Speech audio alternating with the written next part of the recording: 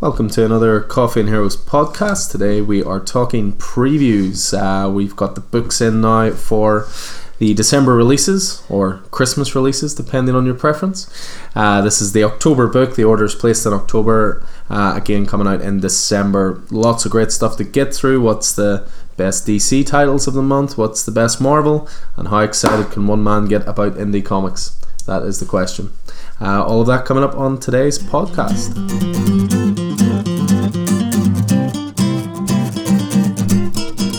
And I have a panel with me, as always. Roddy and Keith. How are you boys keeping? Yeah, I'm not too bad. I'm mostly recovered. We had a lovely night out this Friday past for Culture Night Belfast. Yeah, some of us were home earlier than others.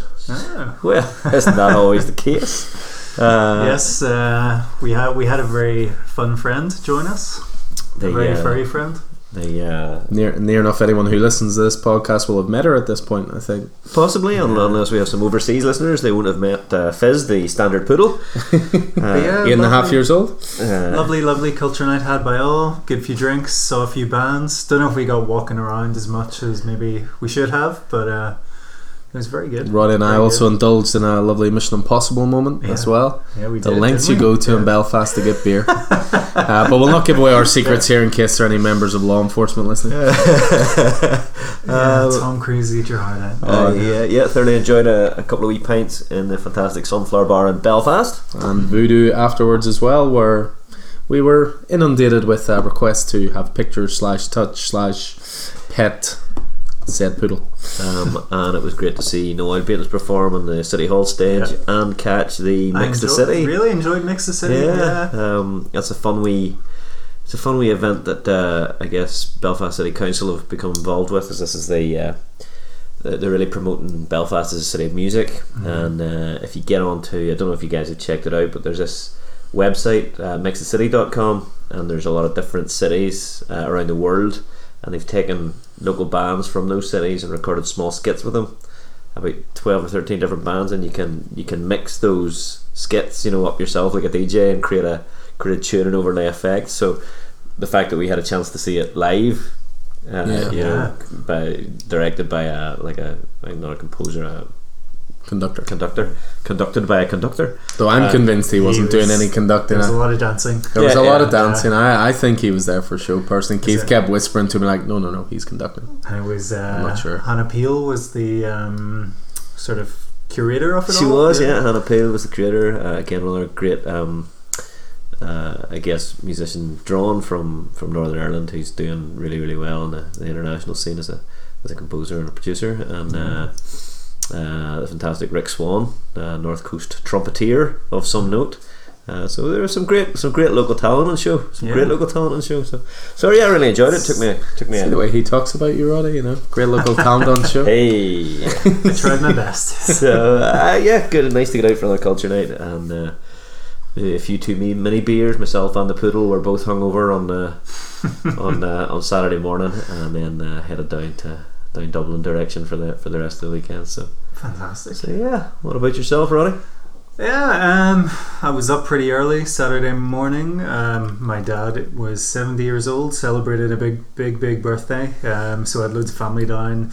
Mum and I started cooking at 8 a.m. just to get pretty much had a whole spread. But dad knew it was happening. We tried to keep it a surprise, but obviously when two people are going crazy in the kitchen, you're gonna know something's up. Maybe it's more a case he looked at how hungover you were and you were doing something at 8 in the morning. He thought, he was like, something's going on. This must be something here. It was really good. I had a great day, great family day, like catching up with everyone. I've had a few bereavements in the family recently, so it was good to catch up with everyone. And it was great. I had a few wee whiskies with Dad at the end of the night too. So lovely. It's very nice. Good. Yeah, it's nice whenever you can do something between weddings and funerals. Yes, actually catch you up for birthdays. It's good. I think it's really weird. Like, and I don't know if it's like podcast chat, but we had a funeral the last week. My auntie died, but it was quite a bizarre thing because it brought the family together a bit more. It's nice to see. Funerals aren't always somber occasions. The start of them are somber. Yeah, especially in Ireland. Yeah. They usually end in quite a jolly way. Well, that's And then the next morning, somber. Yeah. a Coffee and Heroes podcast. Happy birthday to your dad, then. Yes, Indeed. I'll have to let him know because he doesn't listen. No, it's just anytime you guys hear like beeping of horns in the background, that's usually Roddy's dad outside waiting for him. So I think that's as Thought much you told me exposure. 3 hours, not 3.5. What about yourself, Alan? Since we we Yeah. three last met. We are wonderful at the store at the moment. Announced the Clay Man thing even more permanently. Got the final permission from the council. Thankfully, we had it verbally for a long time, but I don't deal in verbals when it comes to Verbal events. agreement not worth the paper it's written on, as they say. Yeah, I hated the idea of putting this whole event together and then 2 days before it they say, oh no, we couldn't get security or whatever, but no, it's all in writing, all done, everything's agreed with Clay. He's coming over on the Friday, the 25th of October. We'll be at the store for a Q&A, which is essentially a version of a Comic-Con panel. We talked about it. Would have been very easy to just bring him over, get him to sign some stuff, get some pictures, and people would have left happy, but we wanted to do something a little bit different, let people get an insight into the industry, ask them questions. I get the feeling it's not often you get this kind of one-on-one time with someone of that caliber. Nice to see in the store. Mm-hmm. Yeah, I mean, I genuinely can't wait. I'm so chuffed about it. It's becoming a bit more real now. So for those listening, what are the details? So 5:30 to 6:30 we're going to have that Q&A event. That's going to be ticketed. It's £15 a ticket for that. We have already sold, I think, 2/3 of the allocation within a day. Wow. So again, I think a lot of people are excited for this. And what does that ticket get you? That ticket, you get a full hour one-on-one essentially with the man himself. There'll be an event moderated, people will be able to ask questions. It'll also be obviously your first in the queue to get everything signed and all the rest. So I just love the idea of it just being like a little presentation panel, that kind of thing. What about signings? Signings then, so from 6:30 to 8:30 there'll be signings. It's going to be completely free. If you indulge in such thing as selfies, they are also free. We wanted the whole event to be sort of either affordable or a way of attracting new people to the store, but a way of rewarding customers who have been with us since the start and who have supported us. So it's a really cool event for that. I'm really digging the idea of it now. And after reading those last 2 issues of Batman, I know I'm going to sound biased because we're getting them over, but they were 2 of the most gorgeous comics of the year. Yeah. Are you gonna do a mustache for it? I think I might get like 60 fake mustaches and just give one to everyone in the crowd, and they just sit there and put their Magnum PI hats on and I love sit in the mustache. The Tom Selleck section of the gag in the background. Yeah, so cool. So that was one big thing, and then the other thing we had recently was Batman Day in the store. Was really, really busy. Again, great turnout, great sales, great energy in the store. I mean, for a good maybe 4 or 5 hours solid, there was at least 15 people in the store at any time. Whether it was sitting having coffees or just catching up with people I hadn't seen in a while, or just general shopping. So no, the store's fantastic at the moment. It's growing nicely, and that's what we're for. So speaking of Batman Day, I thoroughly enjoyed the tweet war that was going on between who was it? Jason Aaron and Tom King.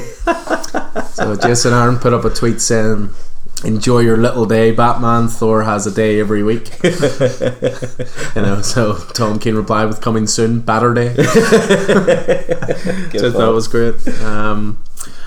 So everything's great with us. I think we're going to be talking some comics here. I think we're talking December releases, yes. Christmas releases. Roddy's one of those people. We do apologise. Yeah. Roddy's a Christmas guy. The month of December.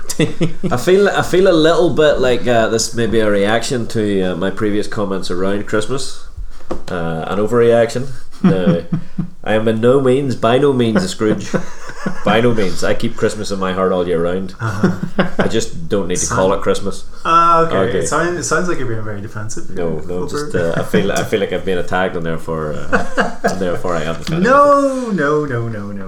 No, we all love Christmas on this podcast, but it's just it's interesting when you're in September and people are talking about Christmas. It's let's have Halloween first. Yeah. Let's don't wish your life away and wait for Christmas 3 months from now. I don't subscribe to the corporate definition of Christmas. Yeah. which is to start selling shit to people. Well, it's already in happening, September. isn't it? Which is exactly. horrible. But yeah, enough about that. Enough about that. Let's talk about better stuff. We're going to kick off with Marvel today. Obviously, a lot of the Marvel book is going to be continuity of X-Men titles. There's some interesting, one-shots coming in there as well. Some interesting new projects from a massive variety of writers and artists. Yeah, absolutely. I mean, it's obviously a lot of what we've been talking about Marvel-wise the past few months has been focused on the Dawn of X stuff, the Power of X, the Absolute House Carnage, of X, Absolute as well. Carnage, but those things are all part way through or will be finished certainly by this point. So the Power of X and the House of X will be finished, and the X books that come off of those. The 6 books, isn't it? 6 books, Six yeah. books that come off of those will be on issues sort of 3 or 4. Yeah. So I mean, we'll get to those, but you know they're not really great jumping on points they get at this stage. But at this stage, you'll have jumped on 2 months ago. Yeah. You know. What we should say before we do reach the X-Men stuff as well is, again, just obviously people may have listened to the reviews podcast as well, but we are going to do a special one-off podcast where Keith and I are going to geek out and Roddy's probably just going to listen for a good couple of hours. We're going to call it the Dawn of X podcast and just go through all our thoughts from Powers and House, just in case you didn't read that series, but you'll understand sort of what Hickman's planning, you know, with that universe moving forward. You can wake me up on the hour. Oh no, we'll just tie you to a chair before and make you read it. You know. That'll do. Oh, I've already haven't I previewed? Absolutely. I'm already on the graphic novels. Yeah, but we're definitely going to get that one out before X-Men #1 hits. So just something to keep an eye out for in the future. There's still plenty of cool stuff. So I mean, we've I guess we'll get into the Marvel stuff here. The cover of the Marvel previews book is the I guess it's going to be a Christmas event. Or a December event, starting in December. It's still earmarked with the Marvel 80 years. So, but the cover shows Incoming. One will unite them, and Incoming appears to be the next miniseries or limited series or event coming from Marvel. In the foreground, we have a hand that appears to be dripping, silhouetted that appears to be dripping blood, and in the background we have a gamut of heroes, including Jubilee and Valkyrie and King Thor and Cap and the Fantastic Four, some of the X-Men, Venom, Miss Marvel, Nate Grey, Ghost Rider, the Immortal Hulk, Captain Marvel, Spider-Man, a couple of Spider-Men, and they all seem to be looking on at what's going on in the foreground here, which we can't really see apart from this hand, this red outline hand dripping blood, and they're all gasping, or you know, so one will unite them. So the previews pages go into a little mini story that seems to be an introduction to Incoming, and it's following Jerome Hamilton, who was a character that was introduced in the recent, or reintroduced in the recent Marvel 1000, which we talked about in the reviews podcast primarily through the Al Ewing stories, wasn't it? So again, it was an interesting attempt to do a thing to chronicle the 8 years of Marvel, page by page with different creative teams. Didn't necessarily succeed at what it wanted to do, but it was an experiment, and you can appreciate that. Mm-hmm. But throughout the 80 pages, Al Ewing was crafting a story that involved this Eternity Mask, whatever it may be. It's yet to be properly defined, but Jerome Hamilton was a character who was introduced very early on, and was a doctor, part of a scientist guild, an organisation dedicated to the creation of life itself, in hopes of ushering in the next stage of humanity. Witnessed the activation of the Human Torch, the original Human Torch, created the guild, the 3X, and acquired the Eternity Mask. Then he was involved with the Enclave, the creation of Adam Warlock, all sorts of stuff, and ended up becoming like a hero, or something called referred to as Blind Justice. But anyway, Blind Justice is the holder of the Eternity Mask, whatever that might prove to be. So there's a 4-page story, and the Eternity Mask seems to draw him on towards mysteries that need solved, and it says the mask shows him things. Sometimes they're things that wants someone else to see. It makes him. It seems to attune to heroes nearby him, making him stronger and faster. That means there's someone strong and fast close enough for the mask to pick it up on.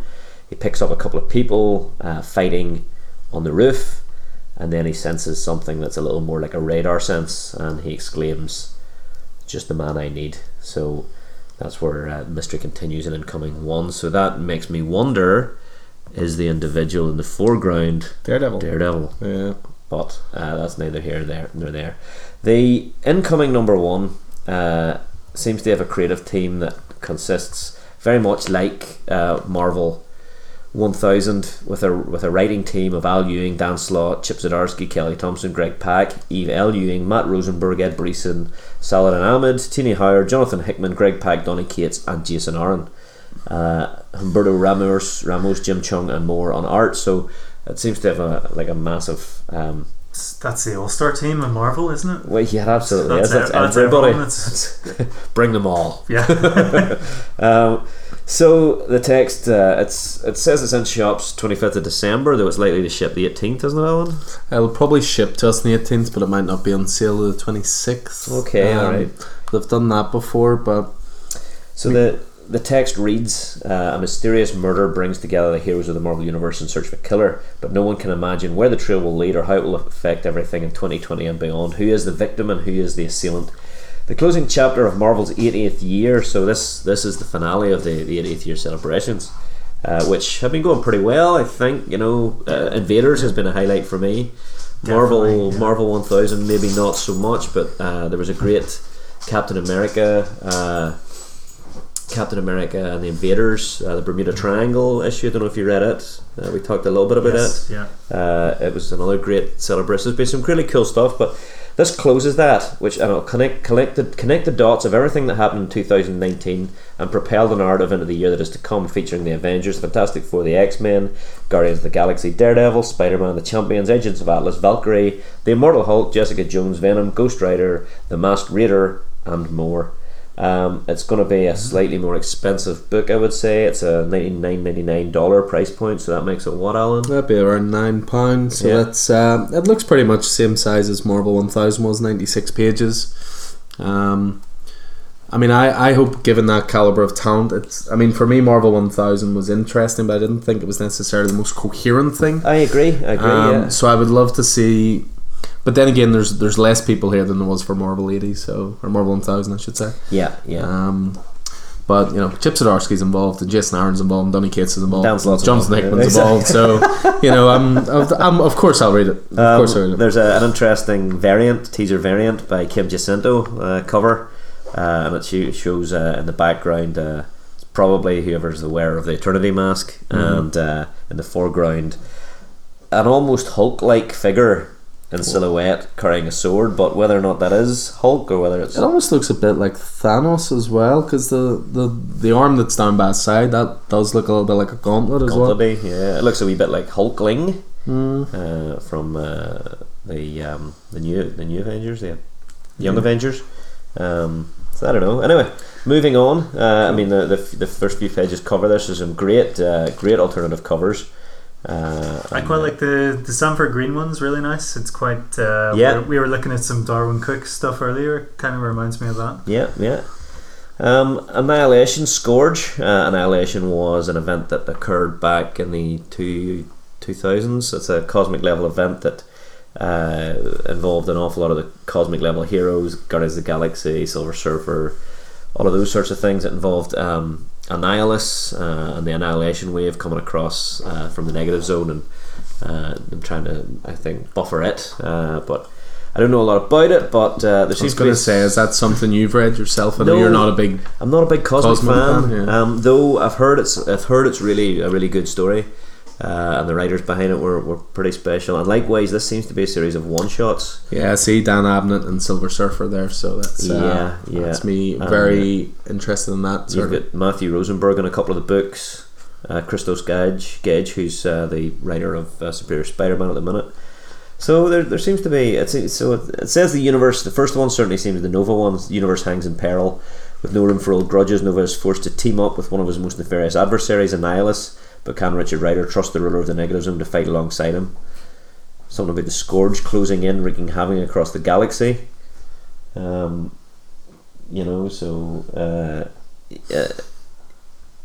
I don't know. I don't know anything about this. I'm not sure. The only Scourge I know is a hero killer, street level hero killer. So I don't know anything about it. But there's some teams on it anyway.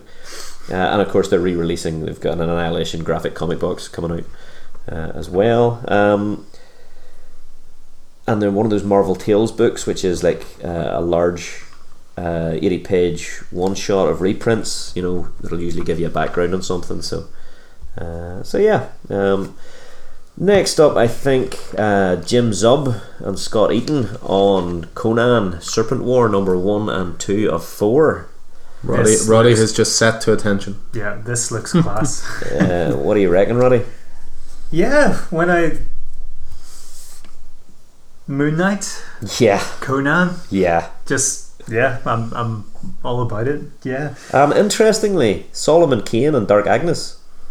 I've never heard of Dark Agnes. Excuse my lack of knowledge. But you're familiar with Solomon Kane? I am familiar with Solomon Kane and the 2010 film. Is that the same? Yeah, the very same. Though Solomon Kane comes from an earlier time, was originally created by, it wasn't Robert E. Howard who created Conan. Yeah. So and yeah, there was a 2009 movie, but yeah, Solomon Kane was like a witch hunter, wasn't he? Pulp era, sort of 17th century Puritan, something like that. So that's kind of interested to see that included under the Marvel banner. Marvel banner. Yeah. Dark Agnes. Dark Agnes, I don't know anything about either. Fictional character created by Robert E. Howard and the protagonist of three stories set in the 16th century France. So did Robert E. Howard just secretly create Moon Knight as well, just so he created all these characters? I don't believe so. I don't believe so. But Jim Zub's on art. Scott Eaton, Carlos Pacheco. The wrath of the Serpent God. Warriors from across time will defy the Elder Gods. Jim Allison will soon die, but it's not his first death. He's lived many lives in many places, lives he can recall in vivid detail. But when an Elder God called the Worm reaches across time to James, an edges-spanning quest begins. The Serpent God Set plans to usher in an eternity of darkness, and only the chosen warriors across time and space have a hope of stopping him. Conan the Barbarian, Solomon Kane, Dark Agnes, and the man known as Moon Knight. In an unprecedented comic events, Robert E. Howard's characters join forces with Marvel's Moon Knight in an all-new saga built on Robert E. Howard and Marvel lore from across the ages. Yeah, I think it shows a great reverence for Robert E. Howard and everything he's done, and trying to blend those two worlds is a really fantastic idea. Yeah. I cannot wait to see Moon Knight. He's probably one of my favourite Marvel characters. Cannot wait to see him mix it up. I know Conan's been on Savage Avengers, isn't it? Savage Avengers. Yeah, I know he's been. They're really in the 80th year. They're really pushing him, but they're not pushing him. They're using what they have, I suppose. Yeah. I mean, we've got Conan the Barbarian, Savage Sword of Conan, and we've got the Savage Avengers, which brings him into the modern day Marvel area. And then there's going to be Conan 2099. As well. Yes, which we'll get to later. Yeah. So I'm really looking forward to this as well. We're getting 1 and 2 of a limited 4-issue series. Yeah. So cool. Should be very good. Warriors across time defy the Elder Gods. What's to argue with? Some cool variants in there too, we should say.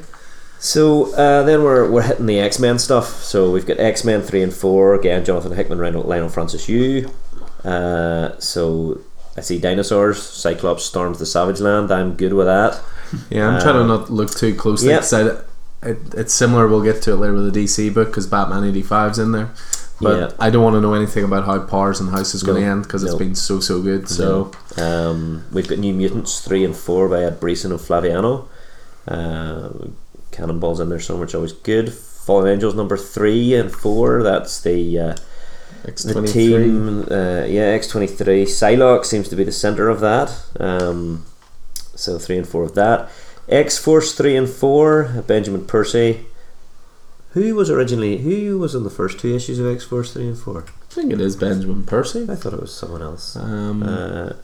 That's the Marvel Girl, Domino, Sage sort of team, the Dark team. We've got Excalibur 3 and 4 by Tini Hard and Marcus Toe. That's the European, the UK based team, led by Betsy Braddock as Captain Britain. We've got Marauders 3 and 4. again, and it seems to follow something to do with the Hellfire Club. I don't know, the Marauders, or maybe the employer of the Hellfire Club, something along those lines. Jerry Duggan, and that's so we'll be in the middle of all those. Are all those bi-monthly titles? I don't know if this is maybe a 5-week month, because I think they're meant to be monthly titles. Yeah. Yeah. I don't know. I wouldn't like to think they're double shipping. Yeah. But maybe they're double They're shipping. supposed to be monthly, are they? I didn't check, to be fair. Yeah. Well, I mean, I think you're looking at it as, you're launching 6 new X-Men titles. You don't want to overwhelm people, so it wouldn't make sense to do it fortnightly. I wouldn't be surprised if they're just shipping doubly, because what have we got left? We've got Powers of 10, 5 and 6, and House 6, so we've got 3 weeks more of that. That'll take us into the start of October. Say issue 1 then will be in October, 2 in November, 3 and 4 December. I think it'll probably be first week of the month and last week of the month, just a 5-week month. Pitching up next, something Alan drew my attention to earlier on that I wasn't terribly interested in, but we know the Eternals are going to be massive with the new movie coming out and so forth and so on. What do you call him? Kit Harington has been pegged to play Black Knight in that movie, and there's a fairly Angelina Jolie's been there's in as well. Salma Hayek, so but the Eternals is something that I have never paid an awful lot of attention to. Obviously created by Kirby back in the day. So there's a couple of books here that are interesting. First off is Eternals Secrets from the Marvel Universe #1. I believe it's a one-shot. Mark Gruenwald and more. It's reprints material from What If number 23 to 30 from 1977. In the untold tales of the Marvel Universe, the secret past of the Eternals is laid bare. See how space gods brought the Eternals to life. I think they're talking about the Celestials there. Discover the connections between the Eternals and Thanos, the Mad Titan, and learn the key role they played in the history of the Inhuman royal family.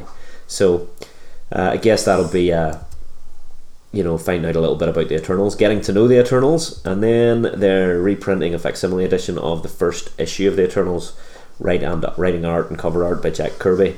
In 1976, the legendary king of comics, Jack Kirby, returned to Marvel brimming with cosmic ideas, and none were bigger than the earth-shattering immortals known as the Eternals.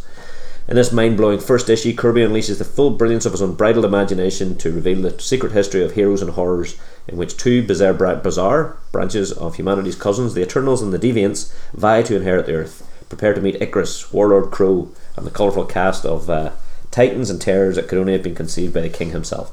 Who are the space gods known as Celestials, and what happens if they are summoned back to Earth? It's one of the all-time great Marvel comic books, boldly represented in its original form, ads and all. I don't know if I would call it one of the all-time great Marvel books. They did here. This is a Marvel previews book that they are trying to get you on, but no, I definitely want to pick it up. It is interesting because I'd said to you earlier about I would like to pick this up because my knowledge is zero, but you had actually recommended the one above it a little more, the Secrets from the Marvel Universe. So Neil Gaiman miniseries is pretty good. That's my only sort of exposure interaction with it. So flicking over the page, we are into Spider-Man 2099. So part of Marvel's 2099. I guess this season, it's kind of part of the 80 years of Marvel. Started in 1939, we find ourselves 80 years later in 2019, and in 80 years from now it'll be 2099. So Marvel seem to be pushing 2099 pretty hard now with these books. So last month we had 2099 Alpha. There was a number of Fantastic Four and Conan. Amazing. There was all So it kicked off in Amazing Spider-Man 33, which was a couple of months back. When Spider-Man 2099 landed slap bang and unconscious in the middle of 2019. 2099 Alpha is the next book, I think, and then it continues through Spider-Man 34 and 35, and then finishes in 2099 Omega this month. But there are a number of tie-ins. Fantastic Four 2099 and one-shots, Punisher 2099, Conan 2099, all of which were released are going to be released in September, and this month November will it be? November it will, you're absolutely right. November. It's hard when it's two months ahead. You're like, is it the past, is it the future? So In December, we'll have Spider-Man 2099, which is going to be a highlight for me, Ghost Rider 2099, Doom 2099, and Venom 2099. So the return of some very significant 2099 characters. Character designs all look great. Yeah, so I don't know if these one shots are representing the origins of these characters or rebooting the origins of these characters, tied to the story somehow. Because certainly, if you read the Spider-Man 2099 solicit, it says Miguel O'Hara is a rising star of Alchemax, but his world is about to come crashing down. The future of the Marvel Universe is about to die and the world needs a hero. As Miguel faces a destiny he's tried to run from all his life, the secrets of 2099 begin to unravel here. So this is interesting. Peter David created Spider-Man 2099 back in 1991 or something along those lines. And that's what kicked off the 2099 universe, the 2099 imprint for Marvel at the time. So Spider-Man 2099 was a guy, a scientist called Miguel O'Hara, who worked for Alchemax, which was this future corporation that sort of controlled a lot of things, and he was too smart for his own good. He discovered some things he shouldn't have discovered. His boss addicted him to a drug in order to control him, and Miguel, who was a geneticist and created this genetic imprint machine, he decided that he was going to, so that the drug bonded to the user on a genetic level, and that's how they became addicted. So Miguel thought, well, you know what, I'm addicted to this, but I know how I can get unaddicted. I can re-imprint my own genetic imprint on top of my current genetic imprint, and therefore refresh my genetic code without the drug connected to it. Mm-hmm. Screw you, boss man. But the bad guy was one step ahead of him, and he replaced, when Miguel stepped into the imprint machine in true Jeff Goldblum Fly style, he reselected a new genetic imprint out of a spider. And so whenever Miguel operated the machine, the spider was genetically imprinted onto his genetic code, and therefore we now have Spider-Man 2099.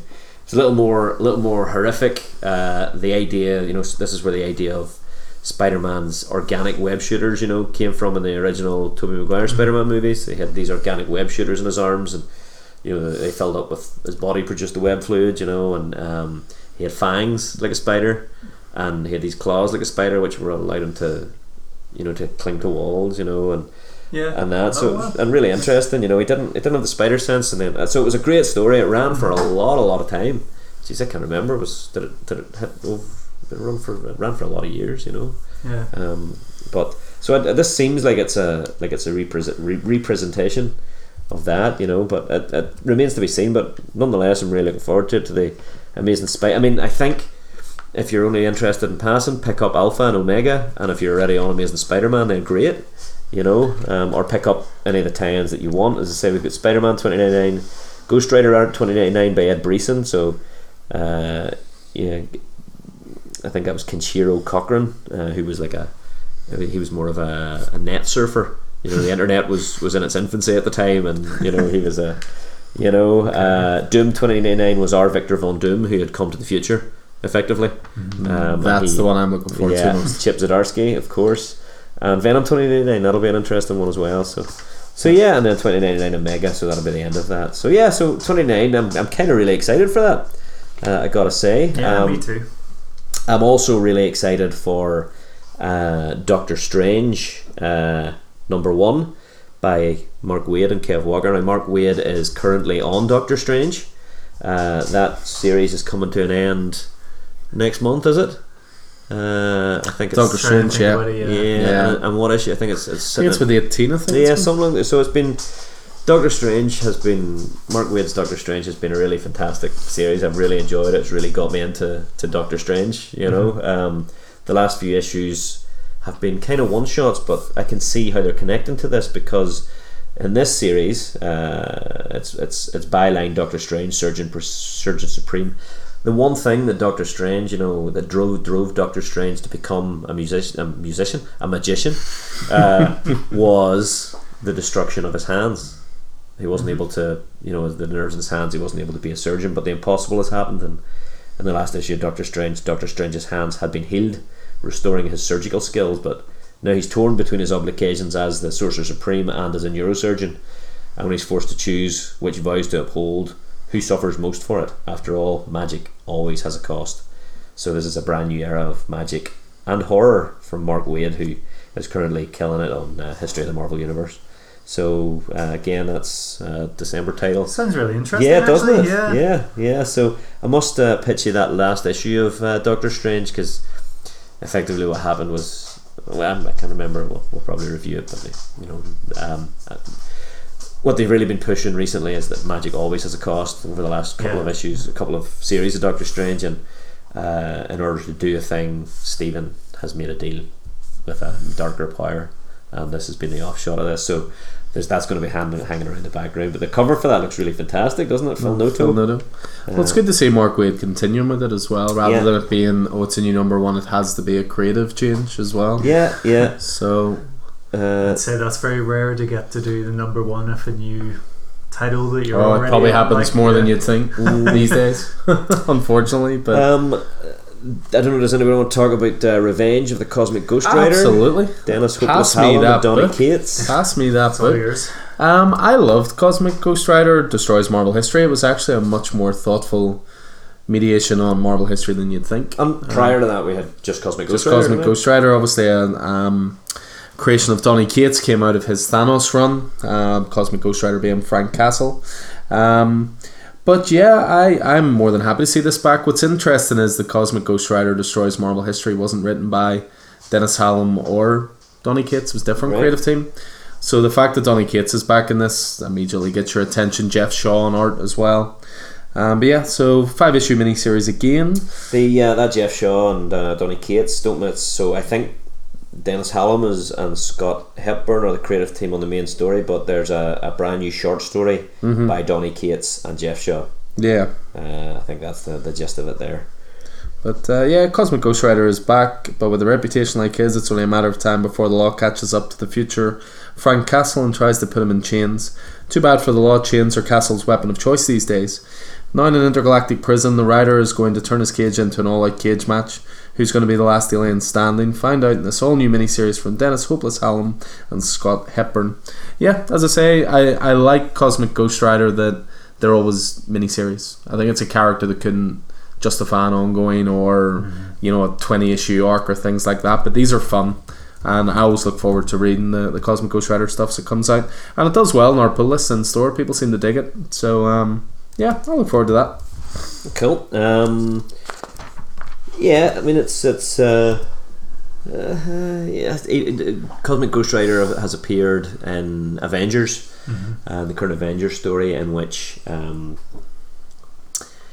the current Ghost Rider, Robbie Reyes, really wants rid of his possession, doesn't want to be the Ghost Rider anymore. It's pulling back in Johnny Cage, it's pulling back in Danny Ketch, and recently Ali Andros.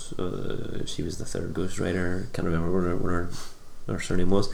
And the story's been really good, and it kind of Black Panther's been trying to help scientifically remove this possession, but what happened in the last issue was Cosmic Ghost Rider appeared, and it was kind of a wee bit the story could have gone somewhere else.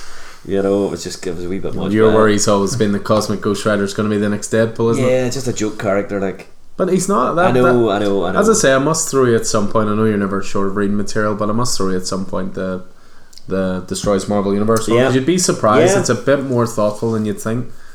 It's basically the whole idea of it is that Frank Castle going back to his past self's house, and he ends up getting invited in, and he has to keep Frank Castle's kids entertained. So he starts telling them stories of his, adventures as Cosmic Ghost Rider, but they don't know it's Frank Castle, an older one. Yeah.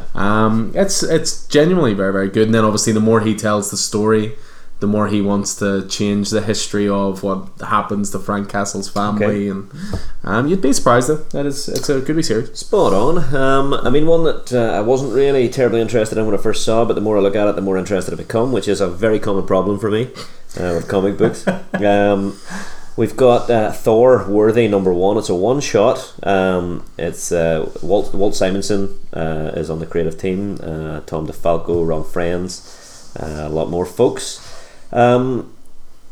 legendary Thor creators reunite for a thunderous celebration. Walt Simonson's Thor run is widely considered to be not only some of the best Thor comics of all time, but simply some of the best comics, period. Now the legend returns for a special tale about Thor and Beta Ray Bill, with art from Mike Hawthorne and beloved veteran Sal Buscema.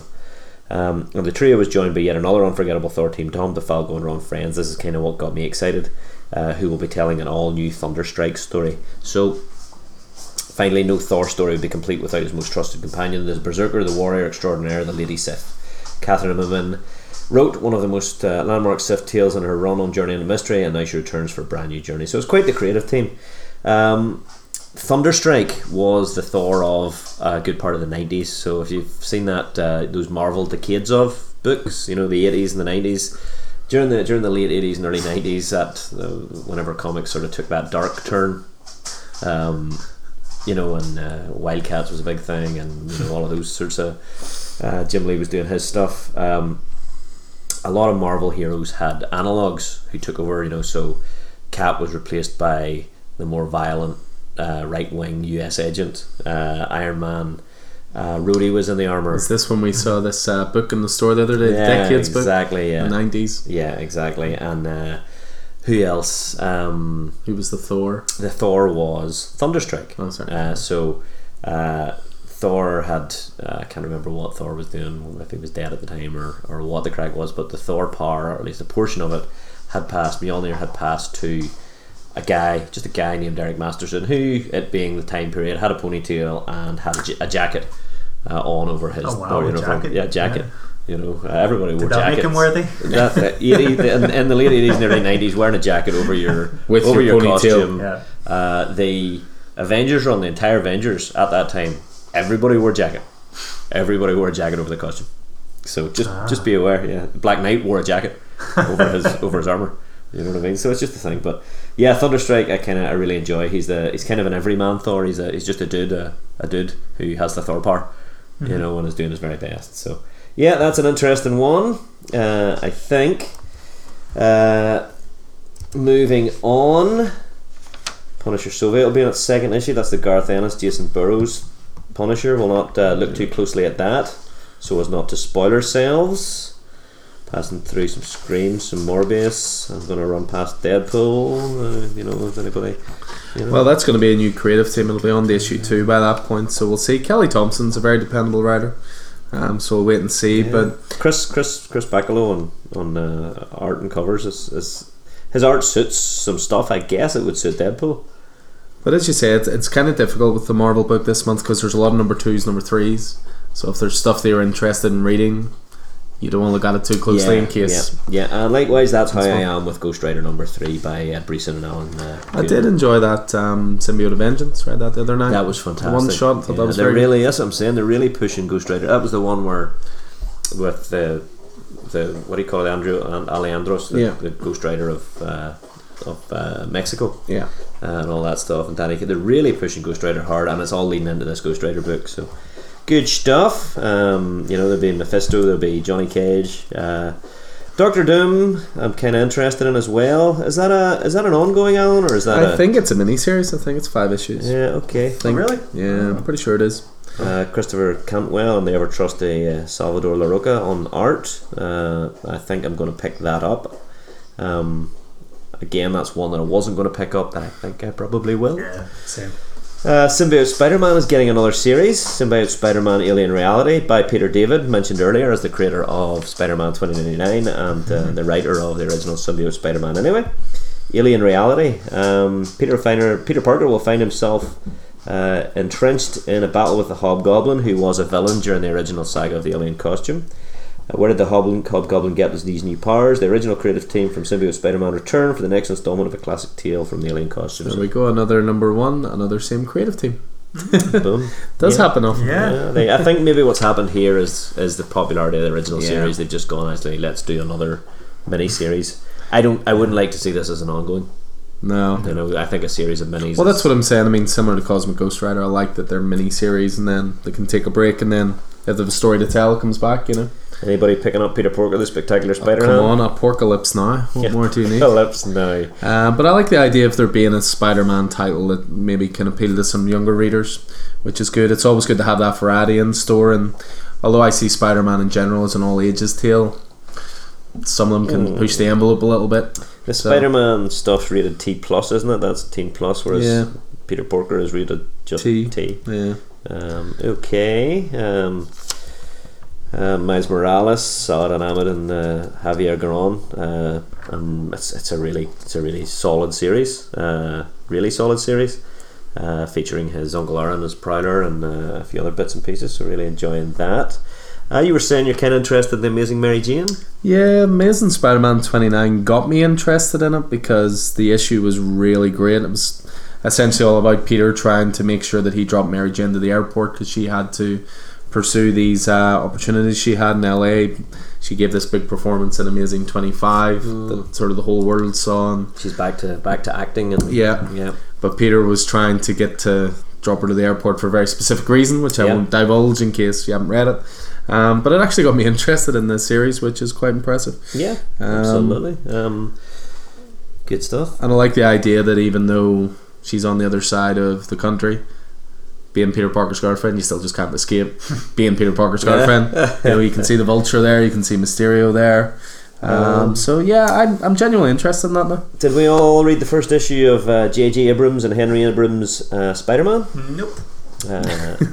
You should. Yeah, really? Really? You'd be surprised. Yeah, it was very, very good. I wouldn't very even good. look at any description there because it'll give stuff away. That'll be on issue 4. Sarah Pacelli on art is fucking fantastic. It was good. It was one of those titles just where we're saying we're sort of skipping over previews and stuff so as not to have things spoiled. I knew nothing going into that issue. I saw the cover, which was Peter Parker swinging with Mary Jane in his arms, and that was it.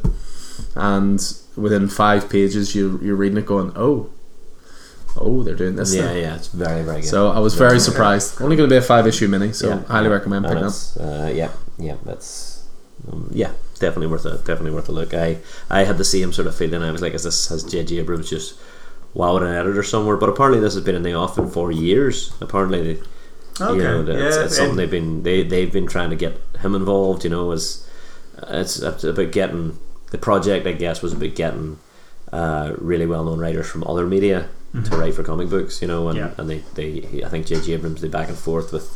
I can't remember Nick, the editor of Spider-Man, Spider Books, and they backed and forth for a long time, and then Henry Abrams, the son, became interested in reading comics, so the Marvel sent them a box of comics and said there you are, and then eventually after a number of years J.J. Abrams got back to them and went, actually we have an idea, and they sat down and chatted about it, and it's pretty cool.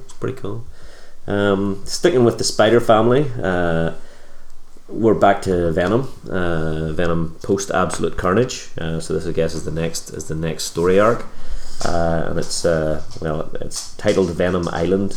I don't know if that's a play on the Spider Island story, Don Slott story from a couple of years back.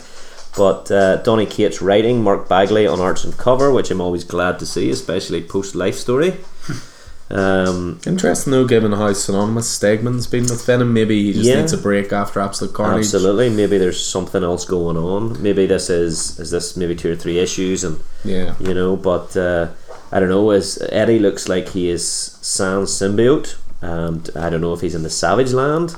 He's carrying a spear. He's carrying a knife. This could be interesting. There's a lovely teaser variant cover by Clayton Crane.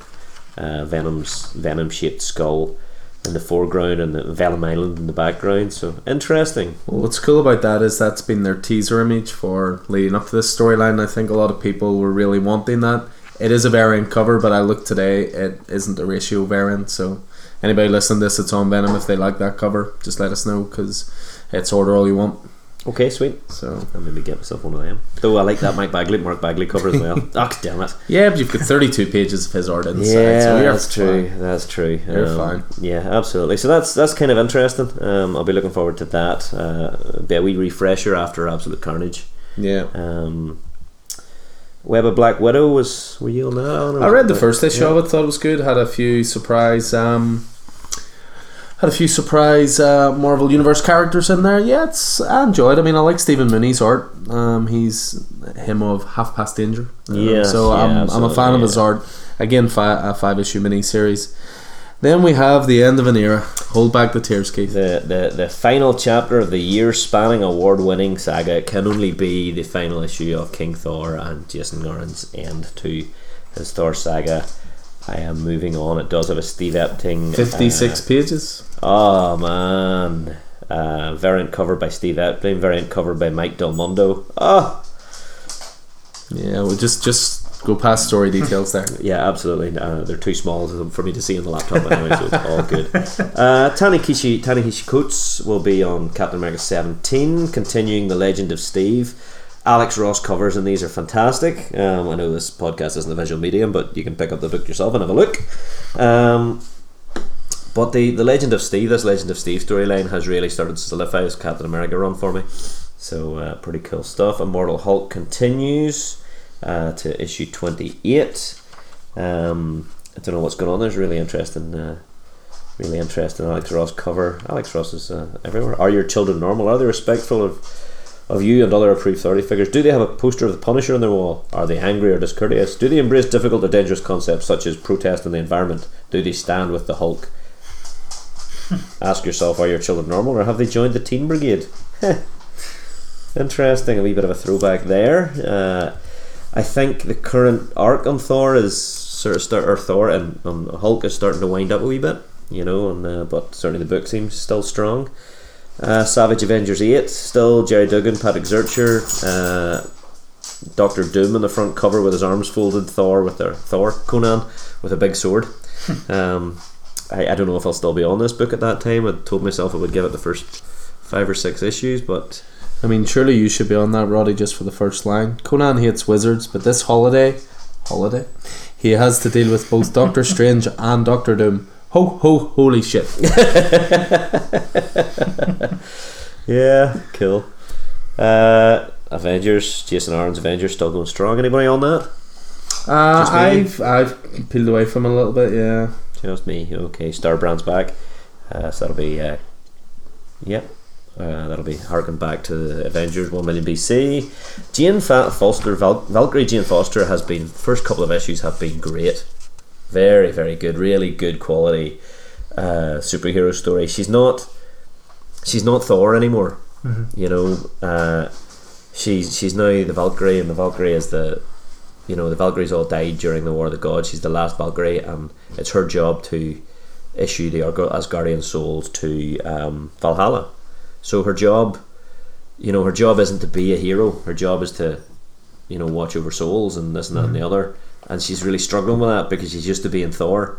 She's got this power that shows whenever someone's death is near. She sees this big globe with a skull, and the bigger it is above their heads, the more impending their death is, and she can then choose to help them avoid that death or not. But it's really interesting, and it's really interesting as always with the struggle with Jane as a doctor, trying to balance that with her life as a hero. So Avengers 12, so that'll be the end of Zdarsky's run. Invaders 12, the end of Zdarsky's run on Invaders. It all ends here. Can Namor be redeemed as the world drowns? So yeah, that's been fantastic. Again, great 80th anniversary celebration. History of the Marvel Universe coming to an end in December. Mark Waid again really killing it on that.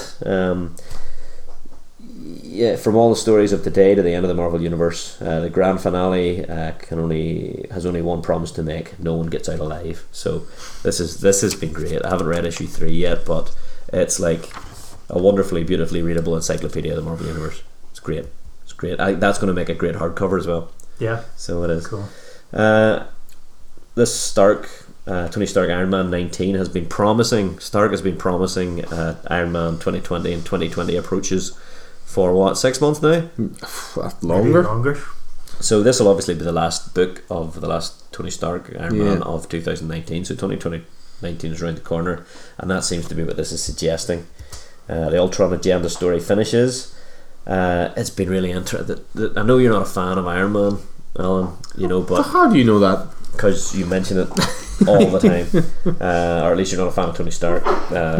But this story, the Tony Stark story, has been exploring the nature of humanity. The nature of humanity, and where where human intelligence ends and artificial intelligence begins, and what the difference is, and if there is a difference, and the concepts of identity and stuff. And so this Ultron agenda is interesting because Ultron is now a combination of Henry Pym, his creator, the human, and Ultron, the robot. So that's kind of creepy. So he's back, but what if there was no Tony Stark? What if there is only Iron Man? At the end of 2019, the boundaries between man and machine are blurred and broken, and the Marvel Universe will be a very different place in the year 2020. A new Iron Age is coming, and you do not want to miss this pivotal issue. Dan Slott's really doing a great job on that. Agents of Wakanda, Future Foundation, I enjoyed the first issue of, but not enough to keep going. Fantastic Four, Point of Origin story continues. That's great. Dan Slott is really doing wonders on Fantastic Four after his run on Spider-Man, so loving it. First issue of Strike Force came out today. I haven't read it yet, cannot comment, but certainly any team that Blade's involved in, I'm interested in, as I believe you are as well, Roddy. There's also got Doctor Doom as a villain in that as well. They're sort of incorporating Doom into a few titles at the moment. Absolutely. And why not? Guardians of the Galaxy, Donny Cates continues. It's great stuff. I'm really enjoying it. Daredevil, Chip Zdarsky, 14-15. Just a very quick mention for that issue 14 cover. Just simplicity itself, and again, I never want to spoil things for myself, but I did read the first line. I don't know if you remember in it. Well, of course you'll remember it, but there was an issue of Peter Parker's Spectacular Spider-Man not too long ago, where it was Spider-Man sat down with J. Jonah Jameson. Yes, yeah. I think this is going to be the equivalent to that. Daredevil equivalent. The first line of it is just Cole North goes for a drink with the one person he never expected to, so surely him and Daredevil are just going to sit down, because you've got this beautiful painted cover. Marco Cicchetto. It's got... Julian Totina Tedesco. It's clearly Cole North and Matt Murdock sitting there. Daredevil's got bloodied fists. He's got his wraps on his hands. Yeah, and his billy clubs are sitting next to the police badge. Just wonderfully simple cover, but like every Daredevil cover, which is just awesome. So are these two going to be teaming up against Mayor Fisk, maybe, or is that going to be the plan? I would say so. Roddy, we've got the epic conclusion to the life of death of Conan and Conan the Barbarian number 12. We're finally bringing the initial arc to a close. Damn, look at that cover. Did you read that byline? Raziel has risen, Conan has fallen. Crom may not care, but you cannot miss this issue. Final chapter of the novella Black Starlight as well. Cool. So, I see Frank Thierry is on Savage Sword of Conan as well. Taking over from Jerry Duggan. Been on that. Will Conan now develop a strong New York accent? Well, that's it. I know Frank Thierry's doing quite a lot of the tie-ins for Absolute Carnage, so obviously by this point that'll be over. So his interview on Stegman and his Amazing Friends is interesting. Yeah. Very sweary man. I'm going to dip very briefly and controversially into Star Wars corner. Oh wow! Exciting, very exciting. So the first thing that's grabbed me is Star Wars Rise of Kylo Ren number 104. Now, I haven't been a huge fan of the new Star Wars movies. Modern Force Awakens was alright. Last Jedi was just rubbish. Say it, the Disney Star Wars. Yeah. So, but this chronicles Kylo Ren is an interesting character, even if he is a bit whiny. Needed spanked more as a child, I think. It says, with Ben Solo's fall comes Kylo Ren's rise. Young Ben Solo was legendary Jedi Luke Skywalker's most promising pupil. As the son of Rebel Alliance heroes Leia Organa and Han Solo, as well as Luke's own nephew, Ben has the potential to be a great force for light in the galaxy. But the Skywalker legacy, easy for them to say, casts a long shadow, and the currents of the dark side run deep, and Darth Vader's blood runs in Ben's veins. Voices call from both his past and his future, telling him who he must be. He will shatter, he will be reforged, his destiny will be revealed. Snoke awaits. The Knights of Ren await. Ben Solo's path to his true self begins here. So, Charles Soule and Will Sliney, and a lovely cover there by Clayton Crane. So that is my first delve into Star Wars corner. My second just very quickly, just before you move on from that, just because I thought it was really interesting. There was an article and an interview that came out yesterday. And the title of it was "The Rise of Kylo Ren. Comic writer is bracing himself for angry comments." Yeah. So it's I just thought it was really interesting that Charles Soule recently appeared at a fan expo and explained that some Star Wars jobs like this can be a great time since you get to play in the sandbox. But at the same time, he says he's really worried because Star Wars fans don't always like the stuff he does. So it's just really weird. It's a really weird, interesting look at fandom. I don't think there's a more toxic fandom at the moment than Star Wars. You know, for better or worse. Trump voters. Boris Johnson voters. I can't argue with that, you know. But I see what you mean, though. But I just find it interesting because for any sort of geek or any fan of Star Wars growing up who was so inspired by that trilogy and so inspired by that universe now gets to write and play in that sandbox, and the first thing is they're worried in case fans don't like it. It should be a dream job to be able to contribute something to. And Charles Soule has done a number of those Star Wars books, hasn't he? Yeah, you know, and he's got blowback here and there, and you just sometimes wonder with fandom. It just sits uneasy. I read very early on some of the Jason Aaron stuff and the Kieran Gillen stuff, and I didn't dislike it. My issue is that I've lost track of it completely, and that's why whenever we're going through this book I always glance by Star Wars Corner because I don't know where it is, I don't understand it, I don't know how it relates to anything that I know of Star Wars, but it's not that it's not great stuff. And what's interesting is they're bringing out in December Star Wars Saga #1. Now these Saga books are always one shots, and they're designed to bring you up to date with stuff. So this is Jess Harold, various writers, and John Cassidy on cover art. And John Cassidy's art is fantastic. I first became aware of him on The Lone Ranger for Dynamite. Says, as the stage is set for the next great chapter in Marvel's exploration of the galaxy far, far away, get caught up on the story so far. This special issue celebrates all the action, drama and fan favourite characters, both classic and brand new, that define Jason Aaron, Kieran Gillen and Greg Pak's Star Wars runs. I mean, look at those names. Jason Aaron, Kieran Gillen and Greg Pak. What could be wrong with Star Wars comics? Like, from Luke Skywalker's earliest confrontations with Darth Vader to the Rebel Alliance's furious clashes with the resurgent Empire, from the introduction of Han Solo's wife, Sana Starros, Lost, to the debut of the ruthless elite stormtrooper unit known as the Scar Squadron, from the devastation of the Hope Dies storyline to the scourging Shu Tarun. The Star Wars saga is packed with major moments in the lives of rebels and rogues alike, featuring stunning artwork with a host of incredible talents plus exciting extras. So I might grab that, and that might make me jump onto some Star Wars stuff because I'll be up to date, you know. But look at those writers, like. Interestingly, earlier I said in the shop, Star Wars had some great writers, you know, Charles Soule, Kieran Gillen. Then I went to walk away and I went, Jason Aaron? I was like, oh, sorry. Well, you know what they were saying about toxic fandom? Yeah. You know, Star Wars and toxic fandom. Jesus. You're not I have no interest in Star Wars, so I've seen the films, that's about as far as my interest goes. Don't care. Not to say I... Yeah.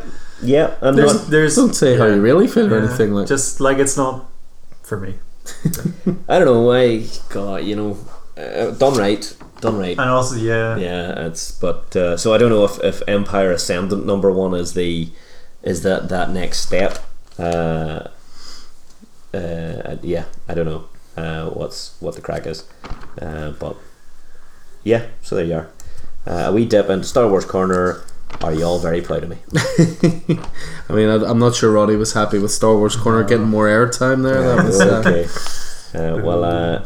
You will be happy to learn that is more or less me on the Marvel side of things. Right. Is there anything there in the back that's jumping out? Just going to throw a very couple of quick shout outs. Just I'm a massive Silver Surfer fan. They're bringing out this beautiful new omnibus, which is going to have Silver Surfer 1 to 7 and 8 to 18, as well as material from Fantastic Four.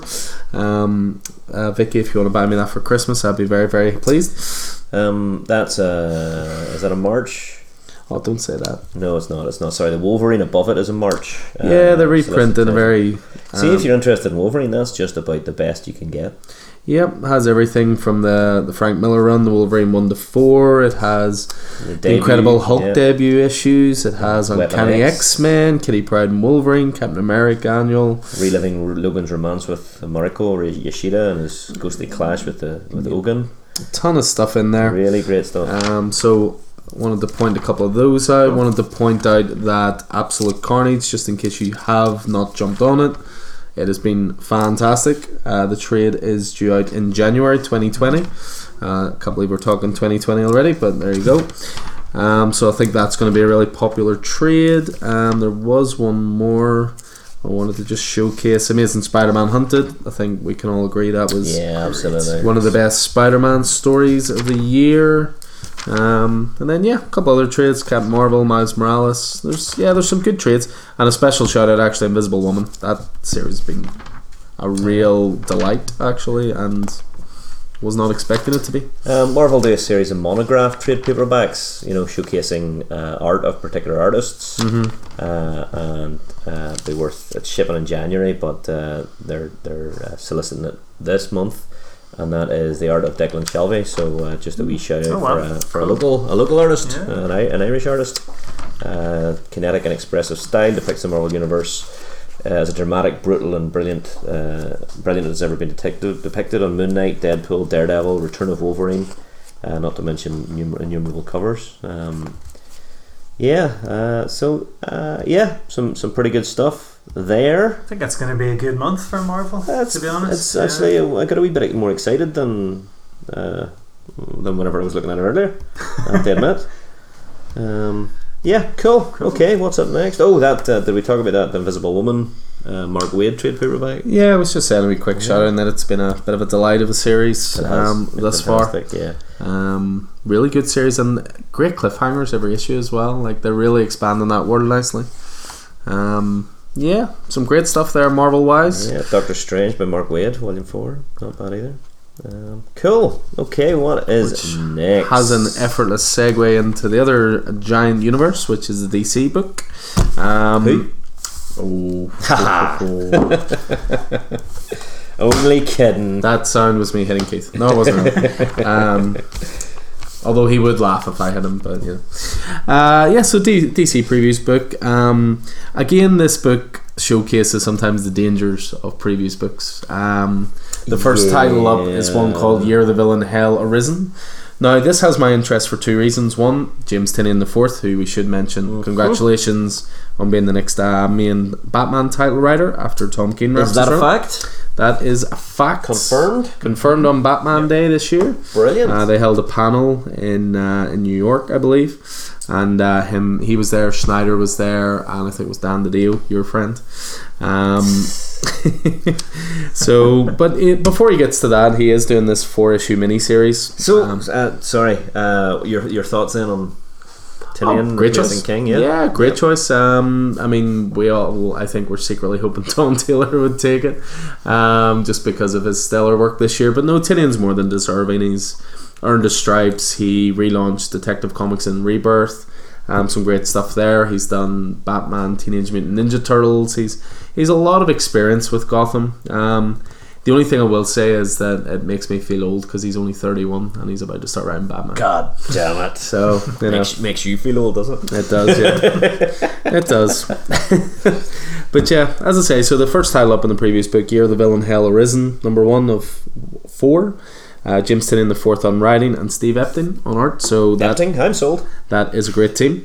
The only thing is, this is sort of from the fallout of the Batman Superman miniseries and the end of the Justice League Doom War series. Second issue was today. It was Batman Superman. Doom War is really interesting. It's been very good. I mean, I think Tynion has definitely had more of a hands-on approach with Justice League in the last few issues. A fact clearly, made clear by the fact you're enjoying it. I'm still on it. This just basically seems to pitch the Batman Who Laughs has created his own sort of version of the Legion of Doom, and he's going up against Lex Luthor. Sounds really interesting. I just don't want to talk about it too much more because it gives away some spoilers for the direction Batman Superman's going. I'm interested in obviously Lex Luthor, Apex Lex, the Ultimate Predator, is set up now alongside as Perpetua's servant. Yeah. As the big bad of the DC universe through this year. The villain, like it or dislike it, I'm not sure what I think of the way they've done that. You know, that year the villain thing. It's a weird. It's not really been an event. I wouldn't say it's been a Justice League title with smatterings of other stuff. It's been an overarching theme more than anything, hasn't it? But even the one shots as well, I would say, because I've read the Black Mask one by Tom Taylor. I read the Riddler one. They all seem like set up for other series. They don't seem part of a big plot. I mean, the majority of it seems to be happening, as you said, Justice League. Yeah. But I mean, so Lex has been set up as the big bad. Yeah. So, and obviously, Batman Who Laughs has been set up as a street level big bad after Metal. Yeah. You know what I mean? After Metal, he's become more of a city level threat. Yeah. Than the world threat he was. Yeah. You know, but I mean, is this setting up the Batman Who Laughs as a protagonist if they're against one another, or setting Lex up as a protagonist? I don't know. Anyway. It'll be an interesting one to see because none of the other characters are mentioned. But covers a wee bit spoilery. Yeah, I almost think that it's not necessarily that the Batman Who Laughs is going to be a protagonist in it, but I think that he's trying to defend the Dark Multiverse, which is his multiverse, you know, sort of thing. I don't think he's trying to save Earth or anything. But I mean, the thing about Perpetua is that she wants to destroy the entire multiverse. Yeah, she doesn't want just to destroy the universe. So as by virtue of. Is it, you know, enemy of my enemy is my friend? The enemy is my friend. Does that now make it's true. Batman Who Laughs our good guy? Yeah. Know? But again, creative team on that, very, very strong. So definitely be picking that up. Just as we speak about film of the year, there's a couple of one shots there that, to be honest, they'll either interest you. One's Harley Quinn. Nope. And the other is Ocean Master. I'm not massively sold, as I say, on the one shots. I've sort of picked up the odd one here and there. You know what I'm really enjoying about Ocean Master? The fact that the writer's called Dan Waters. Then next up after that, they're continuing with the DC Black Label Hill House comics. So this will be the third title released. This is The Low Woods, written by Carmen Maria Machado and art by Danny. Yeah, the little blurb for this, shudder to think, I guess PA is Pennsylvania, has been on fire for years. The coal mines beneath it long since abandoned. The woods are full of rabbits with human eyes, a deer woman who stalks hungry girls, and swaths of skinless men. And the people in Shudder to Think, well, they're not doing so well either. When Elle and Octavia woke up in a movie theatre with no memory of the last few hours of their lives, that must have been one powerful movie, the two teenage dirtbags begin a surreal and terrifying journey to discover the truth about the strange town that they call home. DC and Hill House Comics present the comics debut of award-winning best-selling horror writer Carmen Maria Machado. The Low Woods explores body horror down paths yet unexplored in comics that will leave readers searching for their way back home and terrified of what they will find upon their return. I probably will pick up all the number ones of the Hill House stuff and then just go from there. The ones that are written specifically by Joe Hill, I know I'll definitely stay on, just because I think he's an exceptionally skilled writer. Yeah, okay, so the Hill House is not necessarily, it's his imprint. Yeah, he's essentially. Overseeing it. It's not all written by him. It's like a better version of Young Animal. Okay. That one's just for you, Stephen. Then the next one we have is something I'm personally very interested in, which is The Dark Knight Returns, The Golden Child #1. This seems to be a prestige format one shot, 48 pages. Frank Miller writes Eddie Murphy. Is that okay? I'm going to be disappointed in this title now just because it's not that. Written by Frank Miller, art and cover by Rafael Grampa, which I think is a Spanish artist. But this is an expansion of the Dark Knight Returns universe. Whatever way you look at it, Dark Knight Returns is a masterpiece. DK2 is a mess, but I really personally enjoyed Dark Knight 3 Master Race. What this is doing is looking at sort of the next generation. So in this one you've got Superman's daughter, Lara, who has spent the time learning to be more human. Carrie Kelly is now growing into her new role as Batwoman. But a terrifying evil has returned to Gotham City, and Lara and Carrie must team up to stop this growing threat, and they have a secret weapon. Young Jonathan Kent, the Golden Child, has a power inside of him unlike anything the world has ever seen, and it's about to be unleashed. So yeah, I'm really looking forward to that. I like the idea of expanding that world just through a one-shot. The last one they did like that was Dark Knight Returns Last Crusade, which was written by Miller but art by John Romita Jr. It was a great title. So yeah, really, I think that's going to be big. Prestige format. Rafael Grampa is a Brazilian comic book artist, director, and storyteller. Once mentioned by Mark Miller, founder of Millerword, as one of the greatest living comic book artists, and often qualified by him as brilliant and genius. The only thing that worries me with it is the amount of variants that are 1 to 500, 1 to 100, 1 to 25, etc.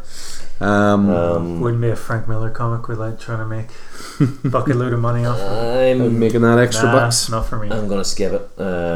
They lost me at Dark Knight 3. Did you read Dark Knight 3? Were you just not a fan? I read the first 2 issues and it didn't do it for me. Fair enough. And then secondly, it lost me at Prestige format.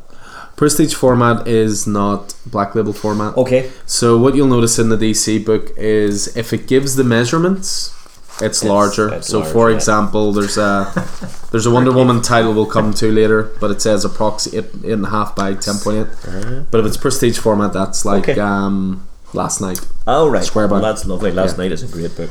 Now on to something that I think is going to achieve the impossible. Possibly. A book involving Harley Quinn is going to end up on Keith's pull list. But why will this happen? Because Suicide Squad #1 is written by Tom Taylor.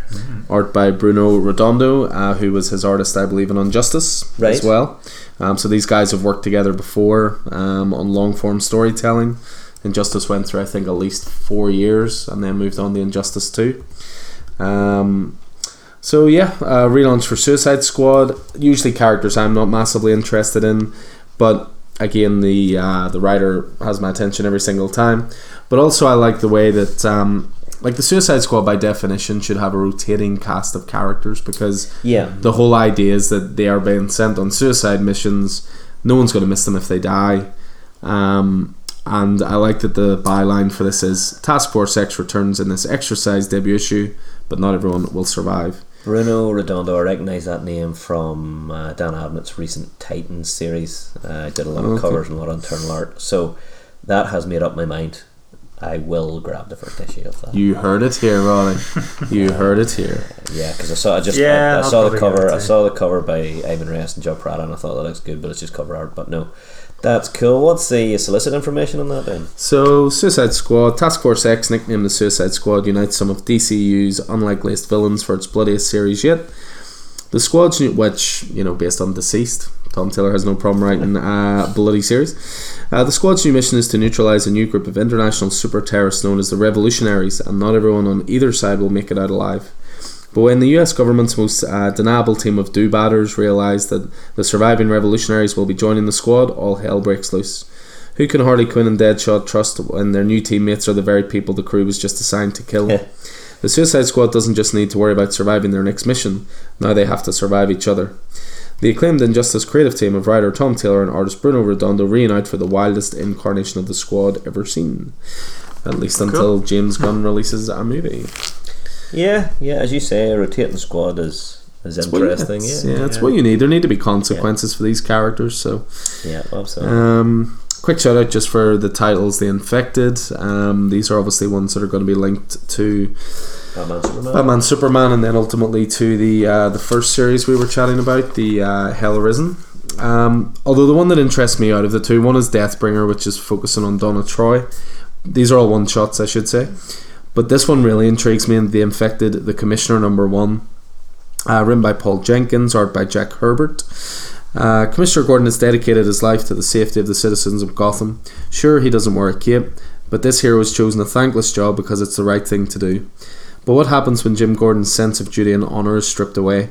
What happens when Gotham City's greatest public pillar of justice finally says enough? Spinning out of the events of The Batman Who Laughs and Batman Superman comes the story of a man who has finally given in to his worst impulses, and he might just take the entire city into darkness with him. I love the cover of that. Stunning, simple cover. Old Victor Bogdanovich. Yeah. He's very much a student of Capullo. Does work very similar to Capullo. But yeah, that cover art is just stunning. The reflection of the Batman Who Laughs in the puddle, the sort of red background, pouring rain. Paul Jenkins is some writer, creator of the Sentry, and I guess wrote Origin along with Quesada and Bill Jemas. Yeah. Spectacular Spider-Man, an entire run on that. Is there only one Tale from the Dark Multiverse this month? So next up, so the Tales from the Dark Multiverse, they'll be launched in the next couple of weeks. The first couple, which were Nightfall and Death of Superman. So these were sort of Dark Multiverse reimaginings of classic DC stories. How did this event play out in the Dark Multiverse relative to... Essentially, yeah. So what they've got for this month is the Judas Contract, which was a big Teen Titans storyline, I believe, involving Deathstroke and the Teen Titans. So the Dark Multiverse reimagines one of the most renowned series in comic book history, the Judas Contract. In this shocking tale, Terra's betrayal starts not with the Teen Titans, but with Deathstroke himself. Now free from her mentor's influence and supercharged by the same serum that turned Slade Wilson into the world's deadliest man, Tara Markov will forge a new destiny written in the Teen Titans' blood. I'm looking forward to these Dark Multiverse ones. I love one-shot comics. Prestige format again, so square bound, 48 pages. Yep, sign me up for every one of those as they come out. Crisis on Infinite Earths number 8 is getting a facsimile. I believe this was the issue where Barry Allen sacrifices himself. So that's obviously with the upcoming TV event in mind. Yes. And I see there was another announcement about that, wasn't there? Tom Welling. Yeah. But also another announcement that the guy who played Lex Luthor in Smallville will not be in it. For better or worse, I don't know. I've never watched Smallville. Lana is in it too. No, not girl Lana. who plays Lois, not Lana. No, Lana's Kristen Craig. Kristen Craig. Yeah. Then we move on to a new DC Black Label title, Keith's favorite corner. We've had a good couple of back and forths on the merits and drawbacks of Black Label. I don't think Keith's going to be convinced at this point, which is fair enough. It's the format that's put me off. It's not the... I like the format. I do see the benefits of it, but again, I'm on board with the format, but I understand Keith's predicament. Oh, you're so on the fence on this one, playing both sides. Love it. No, I love it. I love it. It's a different approach. I think it feels special. European sized comic. I love it. I feel like it feels like an event comic, you know what I mean? But I understand Keith's point as well. Yeah. Last Night on Earth feels like an event comic in its traditional size, but square bound, and but no, I like it so far. Damned was alright, but the art was stellar. I've really dug Superman Year 1 so far. I've picked up Harleen today, which is the first issue of the Harley Quinn one. Oh, cool. Stepan Sajic, so I'm looking forward to digging into that. But this one is going to be a Wonder Woman title, and again, it's good to see Black Label is expanding beyond Batman and Superman. So this is going to be a 4-issue one, Wonder Woman Dead Earth number 1. I also like a title that is written, drawn, and variant done by the same person. This has Sean Murphy, Curse of the White Knight all over it. So it's an artist called Daniel Warren Johnson. 4 issue? 4 issues, yeah, it's going to be. Now, I'm a fan of this guy. The two main series that come to mind, there was a great Image series called Extremity that he did, and he also did Murder Falcon, which, if you've never read it, is brilliant. It's all about this Falcon that gains its powers from how hard this sort of retired rocker can shred his guitar. Awesome. It's really, really silly, but really, really cool. So for this one, the celebrated creator of Murder Falcon and Extremity and the artist of the Ghost Fleet, Daniel Warren Johnson brings bold sci-fi chops to his DC debut with a harrowing vision of Wonder Woman, unlike anything you've ever seen. Princess Diana left paradise to save man's world from itself. When Wonder Woman awakens from a centuries-long sleep to discover the Earth reduced to a nuclear wasteland, she knows she failed. Trapped alone in a grim future, Diana must protect the last human city from titanic monsters while uncovering its secret of this dead Earth and how she may be responsible for it. I think this sounds great. Interesting. And again, I love the artist. There's a nice wee interview with him as well there. Yeah. Do you want me to read all that out? Yes, please do. Do you have a spare 10 minutes to read it? The world is... No, I'm not going to. But yeah, obviously the previous books are always in the story, pop yourself in. But yeah, it's good to see as well artists and creators who have successfully... launched their own indie stuff, then getting their opportunity. There you go. At DC and Marvel. This is his debut. It's not like we're going to bring you in. Someone else is going to write this for you. But if you could draw, or it's not just do like a little a one shot of minis or like an event tie in. It's like, no, here you go. You're doing a go big. Yeah, Keith isn't going to buy it, obviously, but I mean, you still get to do a series, so Yeah. that's all good, right? If that's the cover, it looks brilliant. Yeah. Really, really does. And he's doing it all himself. You can't go wrong with that. But the only thing is, with the Black Label stuff, the big Black Label stuff, Mhm. I was in the store, it was last week, and I was looking at the Batman Damned hardcover. Mm-hmm. It's gorgeous looking. Really, really is. So with a lot of that stuff, I'm tempted to just kind of hold off. That's Yeah, the only and trade it. danger. I'll just read out one tiny bit from the interview because I just read it there. It sounds really sort of like his process for this book. So he was asked, what's your visual approach to Wonder Woman Dead Earth? And he says, fantasy elements, but with Wonder Woman at centre stage, mixed with these dynamic fight scenes. Because her changed powers are limiting her ability, it allows for more of a down and dirty feel. In the first issue, she has a bar fight. She kicks a table into a bunch of warlords. I'm really excited about that concept of this very elegant figure getting down in the dirt. Getting to draw that is really fun, and it's a way to re-examine the character. It's cool to be able to draw elements of the DC universe, but in complete and total wreckage. Cover looks like something out of Conan, to be honest. So You're not yeah. going to convince him. You're not going to convince him. Come on. It says post-apocalyptic survival. Yeah, That's yeah. normally my arena, like, Yeah. you know. We'll get him there. Okay. We'll get him there. Yeah. He'll pick up the first one. To be fair, Wonder Woman's not one of my big pulls either. We'll get him there. Yeah. It's fine. We'll get him there. The Yeah. question, if I'm not on the question, you're not getting me. Fair. So you've got a couple of all ages graphic novels and books coming out. Batman Tales Once Upon a Crime, beautiful cover by Dustin Nguyen, who does Batman Little Gotham. I really like these ones. Yeah, I mean, it's For kids stuff. I like that they're expanding quite a bit and trying to expand their audience instead of just focusing on either seasoned veterans like ourselves or sort of new readers who are sort of late teens, early 20s. I like that they're tailoring titles for a younger audience. Yeah, so absolutely. Need to get them on board. absolutely, Certainly. get them before they develop that drug habit. Absolutely. If it's good enough for the Catholic Church, it's good enough for comic book. So yeah, you've got a couple of titles here: Batman Tales Once Upon a Crime. You've got Shadow of the Batgirl and Zatanna and the House of Secrets. So a good broad range of characters there as well. We're going to be jumping on to Action Comics. Would that be John Romita Jr. on art for Action Comics? That would indeed. I think Keith is a happy man, and yet he still won't yes. buy Superman Year One, which is John Romita Jr. at his finest. Sorry, I had to get that out. Sorry, Dan. Sorry. Maybe I'll buy it. He's in the trade. upsetting you? Maybe I'll buy it in the trade paperback when I can see. Maybe I'll get him in Secret Santa and he'll be getting the trade whether he likes it or not. Yeah, so Action Comics 1018. So Actually, Mick, maybe I'll get him in Secret get Santa. You made a Secret Santa sound like a threat. maybe I'll get the single issues since they're really annoying.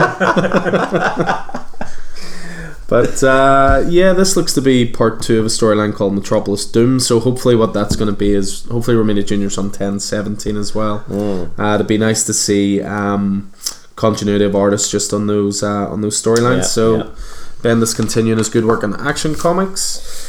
Then you've got we're basically moving away from the new titles onto the ongoings. You've got Aquaman continuing. It's going to be a hard one across the page, Alan. Batgirl, let's just look at the roof here. Batman's, I can 80, look at it. it's 84 and 85, man. Yeah. That's Tom King's last issue. The final Right ones?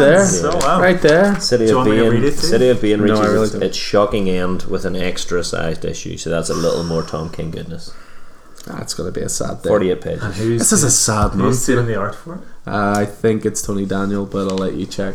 Art and cover on both by Mikael Janin. Oh, Mikael Yannon's doing Tony fantastic. Daniels doing And the Tony cover. Daniels. So on the Mikael cover. Yannon was the artist Oh, on the- Jokes and Riddles. Yeah. Martina's doing some variants that look very nice. Cardstock variants, no less. we'll Yeah, happily absolutely. move on for you. Yeah, Oh, cool. December's going to be depressing, Yeah. because you're going to have the end of Keen Thor with Jason Aaron. I'm going to have the end of Batman with Well, Tom we're all King. going to have the end of Batman by Tom King. You know, Well, I'm not.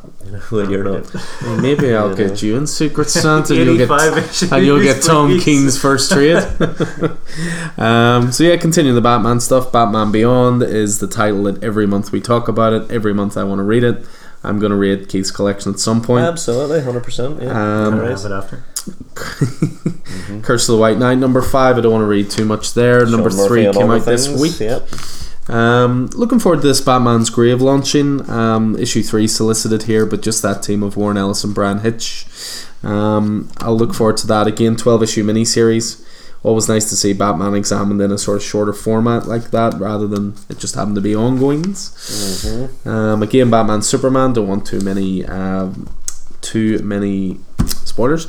Is that how many issues is that? That's number 5 of 6. 5 of 6, and it says that this issue leads directly into the Year of the Villain, Hell or Isn't, Yeah. number 1, which is the first. Are you sure it's definitely the 6? I'm 99.9% sure, but the fact that leads straight in does have me slightly concerned, unless... Well, we were saying you never know with DC. Well, that's so true. When it was announced, I'm nearly sure it was 6 issues.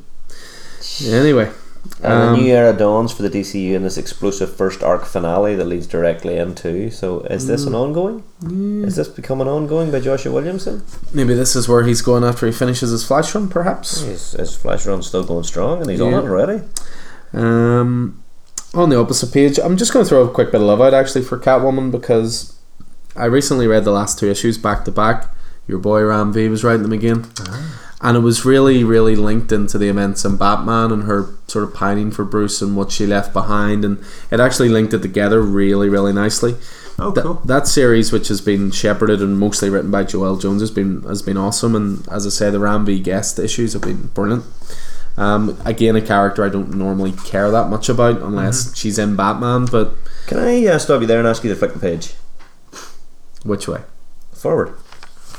And let's talk about, it says that Tom Taylor's writing Detective Comics. Yes, I told you that before, because I said you're going to jump back on the Detective Comics, because okay. you keep leaving it and then it keeps just bringing you back in. This is Al Pacino Godfather territory here. This is, I mean, I didn't think you were talking about Deathstroke 50, No. the extra size series finale. It says don't miss this special tale by guest writer. Yeah, so it's just the one. Just one issue. Alright. I have a feeling, like Detective, it's pretty well pulled at the store, but I have a feeling this issue, especially given, Roddy just massaging that Joshua Middleton, variant cover there. Gorgeous. Lovely, yeah. Gorgeous. I get a feeling that's going to be a big order at the store, just because we talk about Tom Taylor so much. Plus, it's essentially a one-off. Yeah. Tomasi's back on it then on 1018. Yeah, well, that's it. You turn the page again, and you're on the 2018 there. There seems to be a mythical creature scampering across the adjoining page. My eyes must be deceiving me. Is that must be some sort of fake page? Is that an illusion? Yeah, so it's a detachable page, perhaps. It just comes in with every DC book. Dare you say it aloud? Dare you? For fear that it will scamper off. So December we finally have our solicitation for Doomsday Clock 12. This is going to be one of my rare moments where I admit that Marvel did something better than DC. You're lucky you've got this on tape. I've been chatting to a few people about it. I mean, Doomsday Clock 12, the more I read it, the more I agree with Keith, and it kills me in that sense that he keeps saying it's a collection of gorgeous one-shots. I'm not really sure what the overall story is, and I'm really looking forward to reading it all back to back, and I'm sure it'll be incredible, but we should not have been made to wait this long. House of X and Powers of 10 have shown how to do a 12-issue miniseries and release it like clockwork, week after week after week, and yet this is now going to take 2 years and a month. Jesus.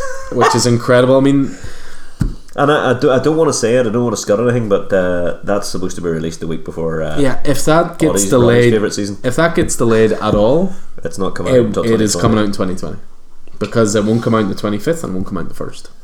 I see. But all negativity aside, the cover is awesome. The Superman cover with the drop of blood, similar to the badge of Watchmen, is just brilliant. Like, no matter how long it's taken, you can't discredit the amount of work they've put into it. Oh, big time. Absolutely big time. But again, I go back to House and Powers. You look at the care and attention and detail and world building, and I can't. I mean, the for goodness structure that was given to them. I mean, House of X and Powers of 10 have created their own language. You know what I mean? It's you kind of. I mean, gorgeous though the art is, isn't it? There's no excuse. Like, there's no excuse. Sure. That is just. That's just bad organisation and bad management. I just don't think it should be on Jeff Johns and Gary Frank. I think it's a management. Possibly maybe a time management thing on their part, but it should have been planned better. If Gary Frank's art or Jeff Johns' writing or both were in, why would they hold it back? Yeah. Why would they hold it back? You know what I mean? So it's by that variant cover though, I'm quasi guessing two different outcomes. So if you look at the variant cover on the left, you've got Dr. Manhattan in a sea of blackness, where he's destroyed the universe, or you see Superman beating him, where he's killed Dr. Manhattan. Yeah, which is one of the two outcomes. Yeah, that's the only reason that Dr. Manhattan either cannot way, see the future. Yeah. Either way, the as much as I'm complaining about it here, I can't wait. Yeah, looking forward to it. Turn the page. Flash is, as Keith says, still going very strong. Joshua Williamson. What's interesting here is that it's solicited as far as 85, as is Batman, of course. The next issue will be the first issue where Joshua Williamson will officially have the longest run in the current run. Cool. That's the Rogue's Reign story is kind of interesting. So the Rogues have effectively all been given Lex Luthor's gift. Yeah. And with the Speed Force on the wane as a result of the other forces, the Still Force and the Sage Force and the Strength Force, it's really interesting because the Flash family are losing their speed just as the Rogues are superpowered, so it's the worst possible timing. Yeah, though at the same time Barry has his hope back. He's not mucking around anymore, but yeah, really, really good stuff. Really good stuff. We'll say that is one ridiculously gorgeous variant cover by Carrie Andrews for 85. Yeah, absolutely. That is a stunner. Did you read Flash Forward number 1? Yeah, really enjoyed it. Yeah. I think Flash Forward might actually show Heroes in Crisis in a more favourable light. I think it picked up the baton from Heroes in Crisis really well. I think it explored the troubled mind of Wally West. I definitely think it's going to add to it. I really do. First issue was great because that cover has Wally West holding a baton. That's the Heroes in Crisis baton. He has just grabbed and ran on. I thought the first issue was great. Again, going to be a 6-issue mini. So enjoying that. Gotham City Monsters was actually quite a good first issue as well. I read that a week ago, focusing on a lot of sort of underutilized characters in DC universe. You've got Frankenstein, Agent of S.H.I.E.L.D., you've got Killer Croc, you've got I, Vampire there as well. First issue was good. Andrew Bennett, I, Vampire. Dug that. Green Lantern Black Stars, that'll be a curious one to see how many people stay on that. I know one or two people who are maybe ducking off the Grant Morrison madness train at 12. I'm off. Oh yeah, that's what I meant by one or two people. Jeez, we got cold out there. Absolutely, yeah. No, but I'm genuinely curious. I mean, I've really dug it, and I'll definitely continue with it. Yeah. But I am curious just to see, because Morrison is an acquired taste, and sometimes a little goes a long way. So I'll be curious to see. A lot of people obviously are closing it out because it's a 12-issue maxi series. Yeah. But unless it ends spectacularly, maybe they'll jump off it. My favourite story of the whole series so far has been that one where he ended up inside the ring. That was awesome. It was issue 5, I think. Slightly Tolkien-esque and fairy tale-esque. It was really lovely. Yeah. Harley Quinn, Poison Ivy, number 4. Read number 1. It was alright. I don't think I'll continue with it. He-Man, the Masters of Multiverse, one that you are very excited for. Really looking forward to that. That'll be on issue 2, isn't it? Yeah. Prince Kelder and his 2 He-Man comrades leap headfirst into a new adventure, which is an oh so subtle way of telling you that we're doing it. Wait for it, Space He-Man.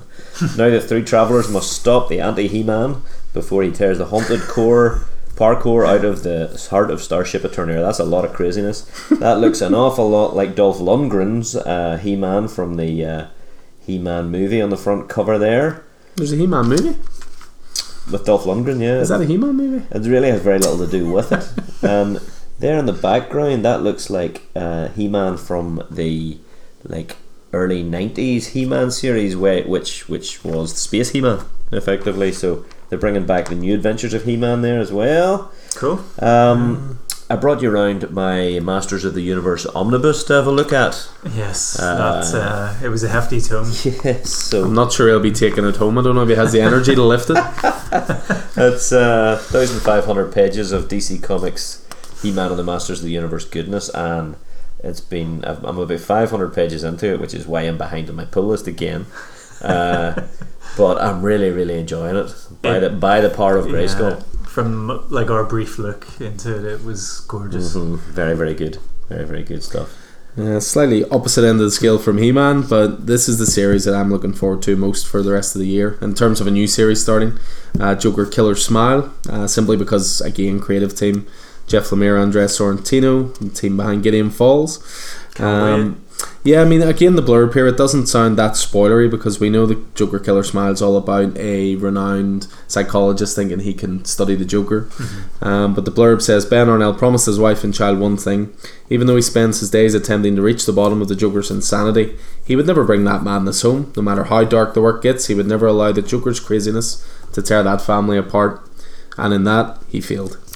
The Eisner-winning creative team of Gideon Falls kicked their black-hearted chronicle of the Joker's destructive influence into high gear with an issue that turns the entire story on its head, with disastrous consequences for Dr. Arnell.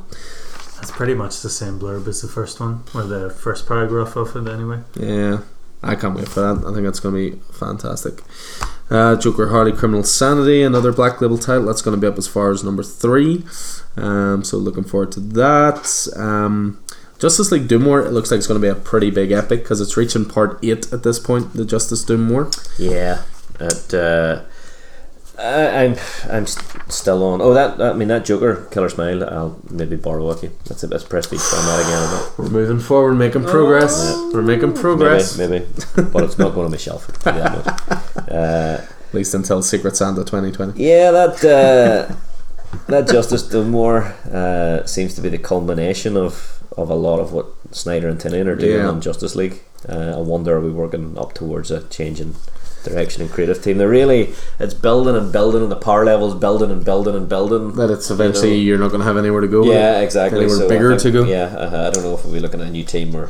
But yeah, Justice League 38. It's the conclusion of Justice Doom War, and then that's going to lead, similar to Batman Superman 5, into Year of the Villain Hell Arisen. Got Justice League Dark continuing. Right, Still digging that. James Tynion on that. I do wonder, pardon me, if that might be a series though that maybe falls by the wayside once he moves on to Batman. I hope not, because it is great, but we will see. Legion of Superheroes, again, number 1 hasn't quite launched. I enjoyed the first issue of Millennium though. That was pretty good, and the stuff that's going on in Superman at the minute. It is Superman, yeah, it is. The Superman Bendis' Superman title at the minute is Bendis really has his own corner of the DC universe now. Yeah, you know that he's building quite nicely. So yeah, cool stuff. Just as we say that, you've got Lois Lane 6 and 7 again, just double ship month. This has been a great series so far. Again, Greg Rucka, we knew it was going to be. Yep, absolutely. But these 2 issues do seem to tie in, as you say, to that sort of corner Bendis is building, because you have spinning out of the shocking last issues of Event Leviathan, and you also have this issue ties to the events of December Superman 18. So, I mean, I wonder, is that the same thing? Will the conclusion of Event Leviathan lead into Superman 18, or are we looking at the same event, which as we know from the blurb, is that the Man of Steel decides to reveal his identity to the world. Well, what's interesting is Superman 18, it doesn't tell you that in the blurb, but in Lois Lane 7 it does. Suppose. But yeah, this has been a fantastic book. Really politically switched on. Yeah, with regard to current goings on, and definitely Greg Rucka would be. Well, of course it would. Greg, yeah. I mean, have you picked up Lazarus yet? No. Yeah. Oh, I will. I've got the first 3 hardbacks. You're more than welcome to them. Oh, okay. I think you'd love them. Speaking of great series, Martian Manhunter will be hurtling towards its conclusion. That's number 11 of 12. Just bonkers. Oh, it's insane. It's genuinely not like any other DC title. It's the kind of thing you'd expect of like a wee indie title or something. Yeah, he's given Grant Morrison a run for his the weird, trippy money, but it's weird and trippy, but it all makes sense. Morrison stuff doesn't always make sense. Yeah, there's a lot of heart in this one too. Yeah, I think so. And you love a good redemption story at any time, and that's clearly what this iteration of John Jones is striving for. Metal Men, I'll be honest, I don't have any interest in. Number 1's due out in the next few weeks. Who's on it? I'll stand the deal writing it. So okay. Your favourite? Nightwing 67 though. Speaking of Dan DiDio, Nightwing 67 has my curiosity arisen because it all ties back to Court of Owls and possibly Rick Grayson. So obviously the Dan Jurgens on the writing duties here, doing the bidding of Dan DiDio and offing Dick Grayson in favour of Rick Grayson, effectively after the bullet to the head. So yeah, I mean, I'm wondering. My fondest hope of this is that Rick has been willing to accept his identity as the newest Talon following his great grandfather. So he's been willing to accept a superhero identity, which up until now he has not done. So my fondest hope is that the acceptance of this and then the redemption from this will lead him to become Nightwing again. Please, please, or to become Batman. I'm good with that too. After issue 100 wraps. Shazam number 9, another Jeff Johns ridiculously dragged out title, but also a wonderful title. Number 7 just came out this week. It's really funny actually seeing this paired against the current Shazam Who Laughs. Yeah. And Batman Superman. I like that it says in big capital letters, re-solicit. I've already ordered all my copies of it. Superman 18 by Bendis seems to be covering this big event. Yep. Superman's family scattered across the galaxy. I think John must have gone with a legion of superheroes at this stage. Our hero must confront some of his greatest concern about himself and his place in the galaxy. Legendary artist Ivan Reyes joins writer Brian Michael Bendis as they introduce the biggest change in the Man of Steel's life. Is there a better artist that drawn Superman than Ivan Reyes? I don't know. I'm not sure there is. I don't know. I know Jim Lee will obviously give him a run for his money, but that cover is really lovely. We've got Superman in a very classic style, holding his glasses and holding Clark Kent's glasses and his suit, and the implication being that he's going to reveal his identity to the world, as Spider-Man did back in Civil War. Then possibly one of the covers of the month, Superman's pal Jimmy Olsen number 6, a series that just continues to be a delight. I'm really liking the anthology style of it, and it's all sort of knitting together. It's almost like a jigsaw. It is, and I think it probably will bear rereading as well once it's done. So yeah, loving that. That's going to be issue 6 of 12. Yeah, that's really good stuff. But Terrifics is still holding on from the Age of Heroes. I don't know how. Like for me, Silencer was a much stronger title. Yeah. I even thought Damage was a stronger title. Did you notice Silencer appearing in an Event Leviathan? Yeah, I was really tickled to see that. Yeah. And I wonder who she's working for. That's the key. Then there's a great DC moment here with basket full of heads and big capital letters saying now a 7-issue miniseries. Yo. But more Joe Hill, I don't mind that. But yeah, sort of wrapping up, that's most of it for me. You've got the Sandman stuff.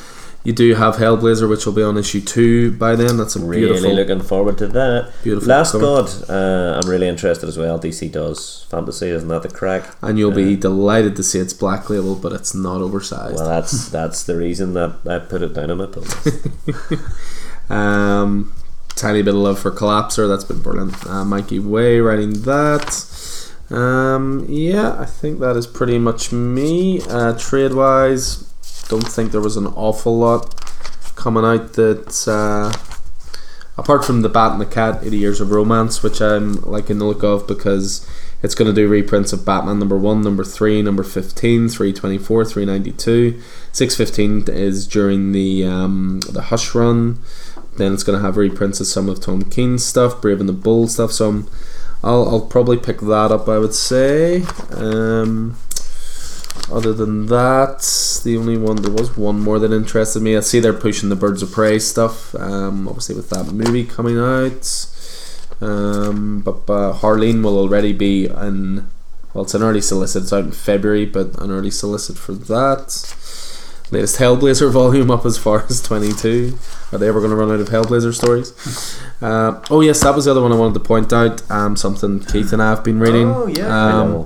High Level, which I read the finale to the other night. Yep. What does it still say Vertigo on the cover of it? I didn't notice.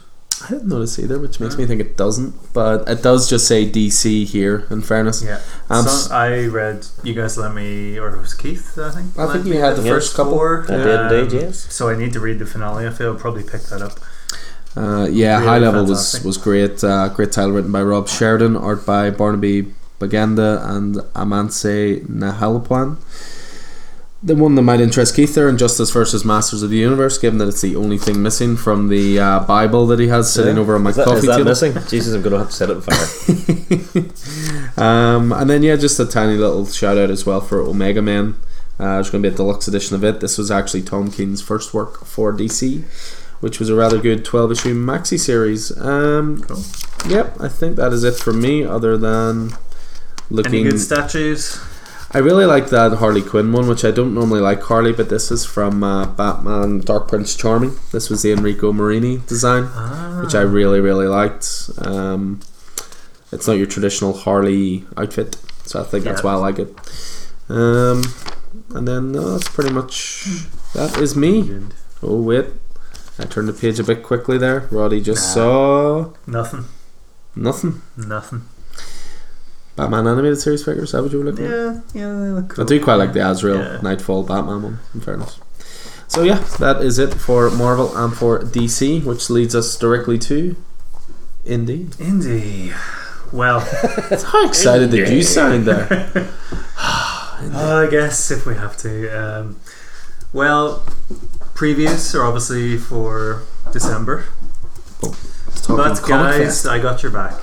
Not going to get excited about Christmas just yet. Because October 26th we have Halloween Comic Fest. Right.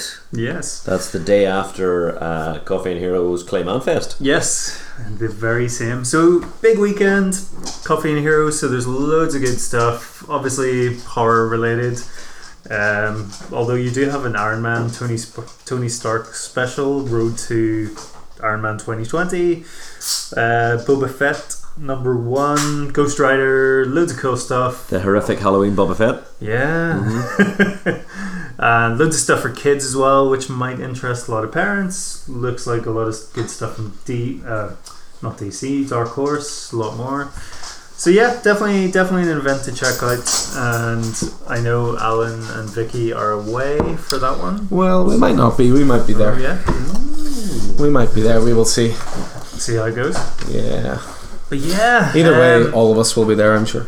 So I was going to start this off, but I think for Image, I'm going to have to hand it over to you guys. Because with Image, there's not a whole lot I want to talk about, but I know both of you have interests. Got a couple of things in Image, certainly one in particular that I am uber excited about. Yeah, take it away, Keith. It's not that though, so work away. Take it away, Alan. I was just going to mention this one. This is down as one of Image's sort of gems of the month. It's called 20XX. The reason I'm interested in this is it's written by Jonathan Luna, who did a great mini-series, just 15 issues, called Alex and Ada, which was all about a future where you could buy artificial companions, you know, if you were a lonely person. But it was all about what it means to be human, or what it means to be artificial, and all this kind of stuff. Well-worn territory, but it was really, really well told. Mm-hmm. And therefore, again, it goes back to what I always say of, you know, follow creators. So Jonathan Luna was also the artist on Alex and Ada, as well as a writer. So yeah, I look forward to that. It's you know, it says if you like the high stakes drama of Westworld, for example, and Altered Carbon, so surely that is exactly. Okay, alright. That's changed my mind. I forgot to look at that wee green bar at the bottom so I could find out what it was like that I liked. Yeah. So what did it say? Westworld and Altered Carbon. If you like the high stakes drama of Westworld and Altered Carbon, you'll love 20XX. Yep, I'm in. I think the art is wonderful. Yeah. Is it black and white, or are they just unfinished pages? I would imagine they're unfinished. Alex and Ada was full colour, so we'll see. It doesn't make any mention of whether it'll be black and white or colour, but then you turn the page to the next title, which I know Keith's going to talk about, and the preview pages are coloured. So that was 20XX. The next one is Old Guard Force Multiplied, #1 of 5 by Greg Rucka. It's the second book of Old Guard, which was out. What that was like 2 years ago, I think. I think it was maybe even more 3. than that. It was 2017. So yeah, 2 years ago was when it finished. So cool. The original Old Guard was absolutely fantastic. I have a thing about Immortal Warriors. Highlander is one of my favourite movies of all time, so this grabbed me instantly. The original story followed a team of immortal warriors in the modern day, led by Andromache of Scythia and her band of soldiers, who had been around for like 6,000 years, fought on every war going over the eons, and we're now a team of mercenaries, and they recruit a new immortal warrior who, I think she dies in Iraq or something, and she realises that she's recruited into their team, so she becomes Niles Freeman. She becomes the everyman, the point of view character, you know, our view on these immortal warriors, and you know what they have to do to keep feeling alive. You know, it's absolutely fantastic. It's soon to be a major motion picture starring Charlize Theron on Netflix. For Netflix, isn't it? Yeah, absolutely. And your man from 12 Years a Slave, Chiwetel Ejiofor. So yeah, it's just just fantastic stuff. I must loan you the first series. Does Leandro Fernandez do the first series? Same artist, yeah. Exactly. So same team. I'm not sure I like the art. It looks very 90s. It suits. It suits. Kind of the intention. Yeah. So I quite like the art. Colours, I quite like the art in it. The art reminded me of Eduardo Risso, who did 100 Bullets. Similar sort of style. So they're back for a second story, chronicling the battles and burdens of their dubious immortality. Niles' additions to the team has given them new purpose, new direction. But when you've got 6,000 years of history at your back, the past is always ready to return with a vengeance. Greg Ruckley, as you know, I can't speak highly enough about. Lois Lane, Lazarus. You know, so yeah. Really looking. I've been waiting for this for ages. It feels like, so, despite the fact that it only seems that it's 2 years. but yeah, really looking forward to this. So, yep. Cool. If you're a fan of, what does it say? It doesn't say. It's a Netflix blurb. It's, you know what? Check out the TV series. If you're a fan of anything Highlander related, you'll love it. Yep. So.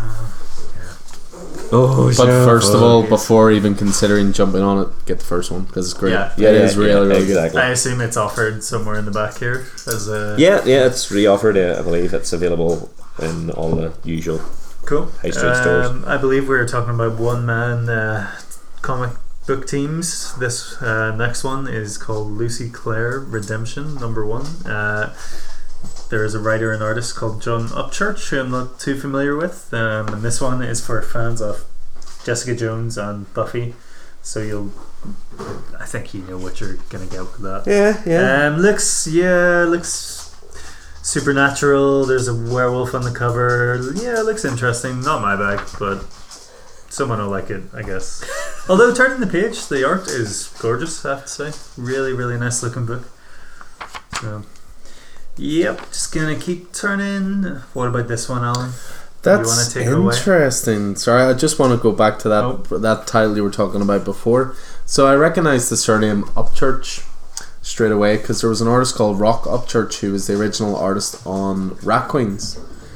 Now, Rat Queens is a wonderful title. It's essentially like a D&D fantasy type thing, but instead of like the four main characters being 4 men who are hard drinking, hard partying warriors, it's 4 women, but they act in the exact same way, so it's a really good title. But Rock Upchurch was the artist for the first 2 arcs, and then he left, and I never looked into why he left, and I've just looked it up there, and he was basically arrested for domestic abuse and was subsequently sent to jail for a while.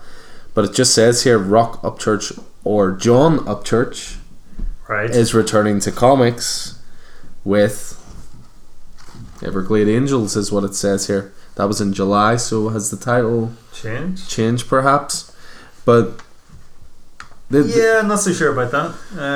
So yeah, it's kind of interesting. So I don't know if that's a change in name for a reason, or let me see here. There's just a wee article here in Bleeding Cool. Anyway, so he's trying for redemption of his own, really. Not so sure. So yeah, this one I didn't really even notice, to be honest, when I looked through earlier. But this is the Project Xmas. Yep. Yeah, that's got me really intrigued. I mean, Mark Miller is a bit like Kirkman in that he loves the industry, loves playing with the expectations of the industry. This is almost akin to a thing Image did last year, which was Die Die Die, which was a great title, but they didn't tell you what it was going to be when you placed your orders. They literally just said mystery Image title. Even as far as the invoice 3 days before your delivery, mystery Image title. So, pardon me. So that was Kirkman. Mark Miller's doing this one, and it's called Project Xmas #1. It doesn't even say one of anything, but it says writer Mark Miller, artist top secret. Cover A, top secret. Cover B, Frank Whiteley. But what they're doing here is, it says Mark Miller and Netflix have teamed up to give you the perfect Christmas gift, the sequel to one of the most beloved Miller World projects since the dawn of time. The twist is that you don't know what it is, and like all good gifts, you're in for a nice surprise when you open the delivery boxes on December 18th. Can you guess what Santa's going to bring you? So I like that they're actually talking there not to the readers, but to the retailers. Well, can't when wait you open your delivery boxes. It's interesting as well, because they always do this thing, Offered Again, where they tell you about titles related to it. So they've got Jupiter's Circle, Jupiter's Legacy, Reborn, Starlight, and Wanted. Although you were kind of guessing Huck. I think it's going to be Huck, because Huck is, it's like a big sort of lovable main character, maybe has that family Christmas feel. I'm hoping against hope it's Magic Order. Oof, yeah. Hoping against hope it's Magic Order. Doesn't seem Christmassy, does it? It doesn't, but then again, that's Mark Miller, always defies expectations, so it could be. You never know, it might be the main character's Magic Order sitting around at Christmas when a new evil arises, you know what I mean? But well, please be Magic Order. I'm looking forward to comic book sites spoiling it a few days before anyway, so I guess I'll find out. Yeah, just start unfollowing any comic news sites a couple days before. Yeah. That's okay. Yeah, you're right. You're absolutely. But yeah, right. like that's anyone that spoils that doesn't deserve to work in comics. Like that, the whole point of it is the love of this industry. Say, to be honest, I think when it comes to us, what I might even do is, like, the only thing they've solicited here is it looks like a wrapped parcel, with a ribbon around it. I might actually see who wants to jump on this and just wrap it up in wrapping paper when they pick it up. Sure. It might get that way. It might get 2 advanced pre-orders. It might get 50. I don't know, but I think it'll be a fun thing to do. To just wrapping be like 50 things will get you into the spirit of Christmas. Yeah, well, I'll get you in to do that because you're such a Christmas guy, But yeah, I love guys who play with the industry a little bit, and Kirkman's reason for Die Die Die said was, back when he first started getting into comics, it was he would walk into a comic store, there was no internet, so he didn't know what was coming out. Yeah. So just based on a cover, he would be like, "Oh, I'll give this a go." You pick up whatever was in the racks. Exactly. Cool. So so I really like the idea of that. So fingers crossed it is Magic Order, but I think it's going to be Huck, personally. Awesome. How about this one? You guys like Excellence, don't you? Excellence, I just read the latest issue of it actually this afternoon. So Brandon Thomas is here, the writer of Excellence, to give you Hardcore Reloaded #1 of 5. Yeah, Hardcore was one that came out. That's a second volume of it. Hardcore came out earlier in the year. It was very much like a 90s Rob Liefeld joint. Oh, returns with more bullets than John Wick. Was it the thing about the people who could jump into mines? Yeah, of people, and then use them for assassins and stuff. So I had not realised that was... That wasn't Brandon Thomas though, was it? That was John... What do you call him? That did Atomic Blonde, but it's not called Atomic Blonde. Somebody help me. Andy Diggle. Yes. Did he do Yes, this? he did The Losers. He did the first arc of Hardcore. He did, yeah. Okay. So this is written by Brandon Thomas. Interesting. I wonder, do you need to have read the first one or the second one? Potentially, but it is Offered Again, so... Yeah, but I'm more interested in reading the Brandon Thomas than I am the Andy Diggle. Well, just as you say that, interestingly enough, as a very quick segue, I was watching The Losers last night. I hadn't watched it for a while. Where are we from? I hadn't watched it in ages, and I picked it up in CX for like £1 or something, and I just fancied a movie that I wouldn't really have to pay much attention to last night, but I ended up paying full attention to it, and it was better than I remember. Mm-hmm. But after I watched it, I watched some of the making ofs, and there was interviews with a very, very young looking Jock and a young Andy Diggle.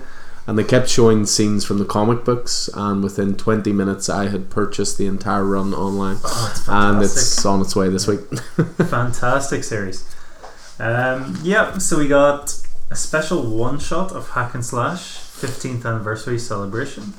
That's by Tim Seeley, and there's a lot of other writers who have contributed throughout the years, a lot of artists as well. If you're a fan of that, definitely one to pick up. You can also pick up, they're doing a spotlight on Hack Slash, so you can get an image first, or you can get volume 1 to 3. So moving over, I think we're on the ongoing and graphic novels section. There's one called Over My Dead Body, which looks interesting. If you like, there's a lot of mentions of John Wick in this book. There's this one is like, if you like John Wick and Taken, you should read this. Looks interesting, or it looks good. So we Original got graphic novel, 120 pages. yes, Preview art looks pretty cool. yeah. But then you compare it to the trade that's on the next page, which is Save Stars Volume 1. Oh, Now that will be one to jump upon. Jason Aaron and Dennis Hopeless Hallam, but not Hopeless here, and Stephen Green and Rico Renzi. Yeah, really looking forward to that. You guys have been on the single Yep, issues, yep. so obviously Jason Aaron can do no wrong. I would call it and have called it the next saga. Well, there's Well, only that's- one saga. that's high praise. So yes, I think I'll be picking up on that. There's also Sonata, Valley of the Gods, Volume 1. Looks pretty interesting. Haven't read any of that myself. No, I like the cover. It looks pretty cool. Yeah, and then we've got Unearthed Volume 1. Didn't really think much of the first issue, but certainly if you like that sort of thing, pick up that. It's okay to be wrong. It's okay to be wrong. And then there's this one that I really quite like the look of, called Bitter Root, Volume 1, so I'm going to pick that up. That's a new printing. Once known as the greatest monster hunters of all time, the Sangari family specialise in curing the souls of those infected by hate. But those days are fading. A terrible tragedy has claimed most of the family, leaving the surviving cousins divided between the desire to cure monsters or to kill them. Now though, there's a new breed of monster released on the streets of Harlem, and the Sangari family must either come together or watch the human race fall to untold evil. Looks really cool. Down and Sanford Green is back on that one.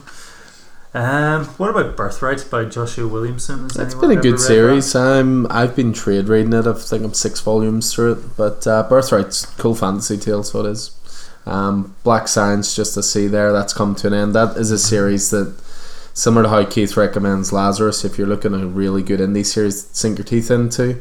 The last issue just came out this week. I've been slightly putting off reading it because it's going to depress me a little. Yeah. But it's Rick Remender and Matteo Scalera. Yes, of course. It is a wonderful sci-fi story. Pulpy, is it?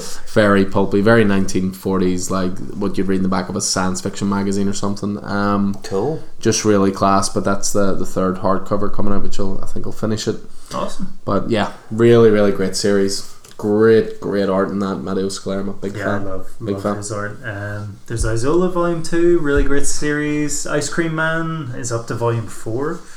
I hear that's very interesting, but I haven't picked it Read up the now. first Yeah. trade, but not much beyond it. Yeah, there's Rat Queens, new printings. If you're looking Volume 1 and Volume rock 2 up church trades. here, Yeah. interesting. I'd be really curious to see if that's the same person. Skyward Volume 2 has a new printing, and I think that's it. Vicky for just Image, read the third yeah. volume of that. She's quite the fan of it. Yeah, it's really, really good. Criminal number 11 there, I just read the original Criminal. The first 3 or 4 trades on it. I think it's first 4 trades in the by Brubaker and Sean Phillips, and oh my god, Yeah. what a book! I must, whenever that trades, I'll maybe grab some of that. I've only ever read All My Heroes Are Junkies, and it's I should have known because Brubaker, Yeah. Brubaker, like, you know, so yeah, great stuff. Best Daredevil run. Yep, you're probably right. Yep. Speaking of great double page spreads, look at that cover for Deadly Class. Look at that cover for Die. Look at that cover for Death or Glory. And Dead Eyes. Dead Eyes is in there. This in Dead Eyes #3 is the first. That'll be the first new issue. Yeah. Is that the end of the second story arc of Die as well? Yeah. Split the party conclusion. Cool. It only says 3 words: forget, escaping, die. Oof. Brutal. Yeah. Farmhand up to issue that'll 12. No, that'll be the second part of the that'll be third arc. yeah. Because it's 5 issue arcs each time. Family Tree, Jeff Lemire is #2. I think there's still time to get on that if you're so inclined. Phil Hester art. Yeah, could be good. Yeah, Philadelphia number mentioned 2, that last looks month. really good. Manifest Destiny. That's the one about the coming to America, isn't it? Yeah, it's Lewis and Clark. Yeah, stuff. yeah. Mm-hmm. That's all the fantastical Yes, creatures that's they right, encounter. Middle West and Oblivion Song on this page. Middle Looks West, where the main fantastic. characters had a haircut. Well, he's we're That's a up- new story arc in Yeah, that one, it so is, and we're up to date. we'll He's switch been, it up. I think he's been a prisoner. Is he? The last issue, have you read issue 11? Yeah. So the last issue ended where he was sort of taken on like the Yeah. big airship blimps. Yeah, that's right. Yeah. Uh-huh. Cool. Again, just expands a world without Yeah, explaining it. It's yeah. great. Undiscovered Country. So Look at that cover. Roddy's just pointing out they're Undiscovered Country #2. Obviously, we focused on #1 quite a bit last month. This is Scott Snyder and Charles Soule's new series. Dystopian future. This is already our biggest pull for indie, and it's a month away. Oh wow. Cool. It's all about this idea of America building a wall around itself and then breaking itself off from the rest of the world. 30 years pass and teams get sent in to see what happens. It's already been picked up for a movie, but honestly, like, pre-orders for that are through the roof. Haven't seen Awesome. an indie good. title Yeah. get that much like advance probably ever since we opened. Yeah. I mean, we've built up titles during our time where people have then jumped on at things like Die, for example, that then got more and more readers. But Undiscovered Country's on as many pull lists as I think Curse of the White Knight, which Wow. is pretty incredible. Cool. So yeah, that Fantastic. was Image. And then, well, one Ish. last thing. There is a little teaser, shall we say, with is it Jamie McKelvey Jamie from McKelvey. Lictive, and is that G. Willow Wilson? Possibly. Potentially, don't know. And just 2020, so they've obviously got something. They're doing an Iron Man story. Yeah, hey. Very good. Looks Yeah, like a spacey we type, are- sci-fi type dealio, does it? Quite a lot of those going around, so Yeah. they'll need to do something special, I reckon. So on To to satisfy celebrity writer Roddy yeah. McCants. Who suddenly turned Australian there for a second, I reckon. All right. So we're on the Dark Horse. There's Skulldigger from the world of Blackhammer. Blackhammer's getting a lot of crossover. There's Black Hammer, remind me. it's- Blackhammer's like this superhero universe that Jeff Lemire created. Yeah, it's very pulpy as well. They get sent to a farm, and they basically have to live together, but they can't go off the farm. Like, at least in the first one, the first volume that I've read. It's really good. Really, really, it's worth reading. But there's a lot of crossover now. Like, There's even a crossover with Justice League at the moment. yeah, Right, okay. so there's a lot of stuff to sink your teeth into. But that can probably be a good thing as well. So, is Black Science and... Did you say Jeff Lemire was... No, Black Science, Rick Remender. Rick Remender, okay. Disregard. Yeah. We have disregarded, and we're moving on to Harrow County, which I've read the first 2 volumes, which is really, really good. The man who writes Colin 300 Bunn. titles, Yeah. Colin Bunn. I think this is a standout title. But this one, it's like four issue sort of mini series. He's back, returning to the Southern Gothic horror series with a brand new story. 10 years had passed since Emmy exited Harrow County, leaving her close friend Bernice, as steward of the supernatural home. But World War II is in full swing, taking Harrow's young men and leaving the community more vulnerable than ever. And when a ghostly choir heralds the resurrection of the dead, Bernice must find a solution before the town is overrun. Just look at Tyler Crook's art; it's utterly fantastic. A series well worth picking up, and I'm gonna keep jumping onto it. Steve Niles fans, anyone? 30 Days a Night, Yeah. not much beyond it. To be Well, honest. here he is with Criminal Macabro, which I believe is an already established series, and Yeah. this is sort of like another mini series called The Big Bleed Out, with Gila Nemeth on art. Looks pretty cool, very pulpy. I think if you like Steve Niles, you know what you're going to get with that one. Supernatural detective kind of story, a lot of monster hunting, I would say. Aliens vs. Predator, Thicker Than Blood. This is written by Jeremy Barlow and with art from Doug Wheatley. Looks pretty cool, I have to say. Yeah, alien stuff sells well in the store, I'd say. A few So- people jump on that. There's one for you this right one- there. This one is definitely one for me, called The Butcher of Paris, which is probably going to be my recommendation on the board.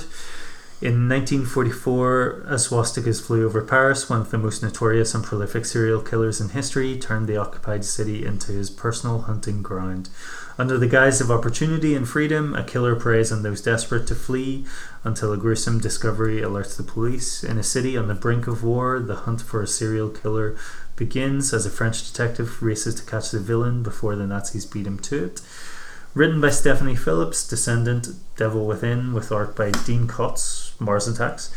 The Butcher of Paris is a historical true crime thriller about a killer wanted by both the Nazis and the Allied forces for the death of nearly 200 victims. Looks fantastic. So what you're saying is during World War II it's okay for the Allies to kill tens of thousands of Nazis and for Nazis to kill tens of thousands of Allies, but as soon as one guy starts being a serial killer, I mean, we got problems here, people. You know? But interesting. Does sound really cool. Yeah, I like that sort of stuff. Looks really, I like the art style as well. Looks really interesting. Definitely picking that up. A lot of Dark Horse stuff that just doesn't speak to me, but I'm sure there's a lot of fans out there for it. The Berserker Unbound stuff. Also Jeff Lemire, Mike Deodato Jr. Do Conan. Do Conan, but in the modern world. I think that'll do Yeah. okay in trade. It's not really one we've had people picking up the singles of, Then but there's it just came along at a time where obviously Conan was in the real world with Savage Avengers, and it seemed a bit Drawn by Mike samey. Deodato Jr. Yeah. Just just to further cement that. strange. So Yeah, there's the Mask series as well into it. Stranger Things. Yep. Strayed, Triage, or Triage, whatever you want to say it. Gotta be Triage. Triage. Yeah. would you read an Yeah. Orville graphic novel? I enjoy the TV show. I don't know if it would go as far as to dip into the trade, the comic stuff of it. It's a really fun TV show. For a while there, it filled a hole for Star Trek. And Discovery came in and Well, Discovery, there was before Discovery really found its feet, people were sort of going, it's a really good dark sci-fi, but whenever I want to watch Star Trek, I watch the Orville. Cool. I'm not going to dip into the Dark Horse corners of Hellboy, Disney, and all the other stuff because you know what you're going to get there. Yeah. So on to IDW. IDW is very strong this month, I have to say. I think they've got all the winners. And that is definitely a perfect place to start. Dying is Easy, new series from Joe Hill. Artist on this one is Martin Simmons. So this is Joe Hill's first series he's creating for IDW since Lock and Key, which is one of my personal favourites. He's even got his old Lock and Key collaborator Gabriel Rodriguez to do some variant covers. But yeah, this one just sounds really, really cool. Comedy is hard, but Dying is easy. The debut of an all-new creation by Joe Hill. Meet Sid Shit Talk Holmes, a disgraced ex-cop turned bitter stand-up comic turned possible felon. In part 1 of Dying is Easy, Carl Dixon is on the verge of comedy superstardom, and he got there the dirty way, by stealing jokes. He's got a killer act, an ugly past, and more enemies than punchlines. So when someone asks Sid Holmes how much it would cost to have Dixon killed, Sid isn't surprised in the slightest. He's already got a figure in mind. I was saying to Keith beforehand that this has his favourite 9-panel structure on there. Cool. But the art looks awesome. I think the art looks That great. looks fantastic. It's got a Ben Templesmithy type look to it. I have to say I'm really intrigued by that. And another one that I am very intrigued for is Wellington, series 1 of 5, and it's written by Aaron Mahnke and Delilah Dawson. And if you don't know, Aaron Mahnke is the creator of Lore, pretty long running podcast about basically going into various different folklores from around the world. Oh, really? Yeah, I did not know. It's fantastic, Keith. You need to get on it. Picks up phone, goes Right to now, Podkicker. just Yeah. Lore, Lore. I think there's about over 100 episodes. I've been following it for a long time. It's really, really good. And most episodes are like 20 to 30 minutes as well, so it's nice, easy listen. Just like ourselves. And also, artist is Piotr Kowalski, Kowalski. artist on a series called Sex, which was rather good.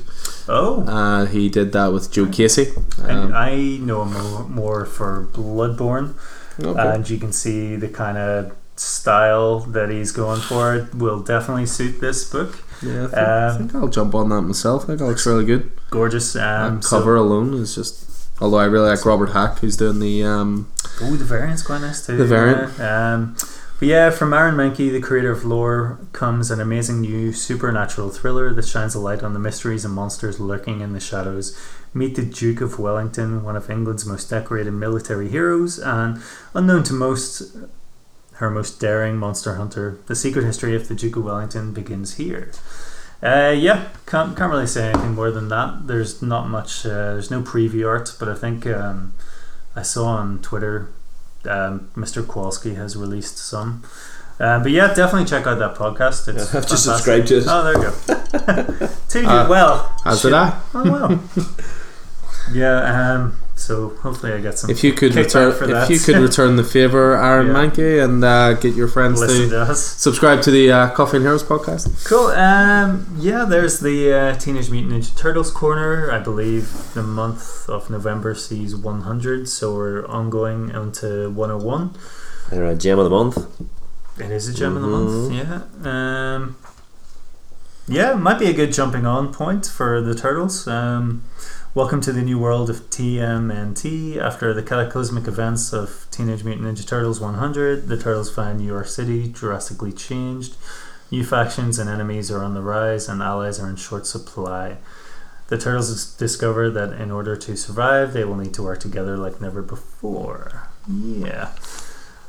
So, Cool. Did you get many people with Turtles on the pull list? in the Not store really. right now? We sell back issues quite well of them, but Yeah. there's a couple of the rise of the TMNT, the more modern animated stuff. A few younger readers, but not that many. Not that Cool. many. This one's one I'm really interested in. So, give a wee cheap plug. So, one of my books is called Tales of Fractured Worlds, and features this artist called George Cambadias, who I mentioned last time because he was doing a Christmas book for Scouts. And then I was told you can't mention Christmas anymore. But anyway, Not in September. Yeah. This one is called I Can Sell You a Body. It's by Ryan Ferrier and the aforementioned George Cambadias. He's got a really unique style, so I definitely recommend checking his books out. The blurb is pretty cool. Are you dead? Denny Little can help. This disgraced TV psychic can put your soul in a living body for a price. A bad day at the office, however, has just put a bounty on his head, courtesy of a murdered mafioso, leaving Denny 48 hours to save his own life. Yeah, it looks really cool. Definitely a criminal haunt in 4 parts. So can't go wrong with that, can you? And it's certified cool. So yeah, much like Dark Horse, IDW have the old Disney corner, DuckTales and Care Bears corner, Boney and Care Bears, and the Star Wars Adventures corner, A Sonic corner. If you have kids and you want to get them into comic books and you like any of those things, then that may be the way to go. Yeah, definitely. Yeah, Sonic comics are something that sell well in the store. Really? Yeah. Oh, cool. You'd be surprised. 4th issue of G.I. Joe's out. I have the first issue ready to read. I just haven't got around to it just yet. Cool. I will say nothing, but Cobra Commander is on this cover. Looks really cool. Yeah, Yeah, no, I'll say nothing. We'll discuss it on reviews. Guess so. Yeah. Yeah. Perfect. How about that? Sounds like a plan, man. Then we've got Transformers keeping on going, number 16 at this point, and You still Transformers as Galaxies. excited about it as you have been? It's dragging a wee bit. It is dragging a but wee I bit. hope I'd worry now. It's actually going into monthly. It's going to get a bit doomsday clocky because there's a lot to mention. And the 12th issue jumped back to, was it before issue 10 or something? Yes, and yeah. then I was like getting a bit not bored, but I'm waning a little bit. Yes, of the I Cybertronian politics. I absolutely agree with you. Yeah. Whereas I thought the rubble and all the sort of world building of Cybertron was probably what I was more interested Yes, in. I But maybe think, that's like a personal I think preference I think thing. you're right. So the new Sentinel Prime's back and all of that sort of Yeah. stuff. So let's see where that We'll goes. see how it Starscream's goes. the Something, director of intelligence. That's hilarious. yeah. Something that probably doesn't have as much politics is Transformers Ghostbusters, the graphic novel, which is an advanced solicit available in February. Ghosts of Cybertron. Love a good crossover. Probably pick that up for a laugh. There's actually another pretty amazing crossover that we'll get to later on. What is it about Star Trek that the artwork, it's always artwork soon to be revealed on the covers? And that Picard thing, the last two have been. There's 3 issues. Is it just because they don't want to show it, or is it just we haven't got the time? Well, it says artist to be announced. They did it with 1 and 2. I think they don't want to give stuff away for a TV show. Yeah. Maybe. But why would you not announce the artist? Yeah. You know. Could go either way. Geez, even the IDW are getting it in the facsimile edition. Star Trek: The Motion Picture, number 1, written by Marv Wolfman, artist Dave Cockrum and Klaus Janson. Well, Dan DiDio says there's big money in them, so. Yeah, we'll pass this one down. Yeah, I mean that's another IDW title I really like the look of, and again I'm a big fan of indie titles when it's a writer and artist is the same person, because it means you're getting a pure vision of what the writer's trying to say. Holy Jesus! Come into the store and look at that art on But it. the art on it looks incredible. So this is it's someone I'm not familiar with, called Livio Ramondelli. He's Maybe actually writing. I was going to Yeah, say the maybe you Transformers series, might know yeah. a bit more. So it's called The Kill Lock. It just says number 1. It doesn't say 1 of 4 or anything like that. It just says 32 pages. So science fiction. Each found guilty of an irredeemable crime, 4 robots find themselves banished from their home world and bound together by the Kill Lock, a programming link that means if one of them dies, they all will. Now a soldier, an addict, a murderer and a child find themselves forced to protect each other while in search of a cure to survive. The preview pages are bloody gorgeous, and you kind of wish they were actually a bit bigger. They look just like art prints, don't they? they look like Yeah. stylized prints or paintings, or but yeah, I'm a big fan of sci-fi, so I mean, yeah, I'll definitely pick that up. Yeah, same. And again, as I say, I love it when a writer and artist, it's one person and you just get that pure vision. Cool. There's Glow, which got renewed for surprising. It has gone beyond the 3rd series. Curse. On Netflix. Jesus. Wow. But the 4th series is the last. But I was quite impressed. It's a really good show, actually. The 3rd series has a lot of sort of gender politics and a lot of it's got a lot of stuff to say. I'd really recommend it. I see. What about this? Narcos is fine.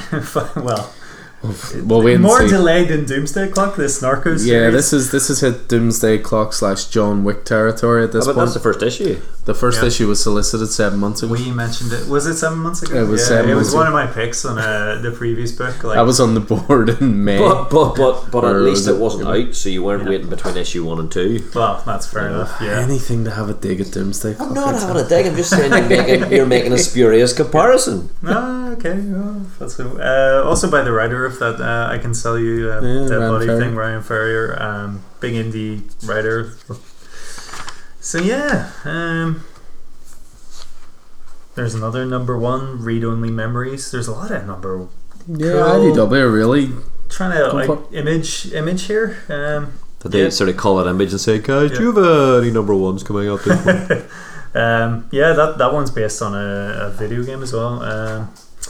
So yeah, Mountain Head coming to an end. There's Pandemico number 4, which I read the first one. Yeah, I haven't read it yet. It's actually um, top of my pile, but I haven't read it yet. wasn't like blown away by it or anything, but probably stick with it and see. Yeah, that's about it for IDW. Brings us on to Dynamite, Dynamite, otherwise known as the Vampirella James Bond section. Vampirella is on the cover, so we'll give a shout out to Vampirella number 6. So is it Artgerm still doing the covers now? Yeah.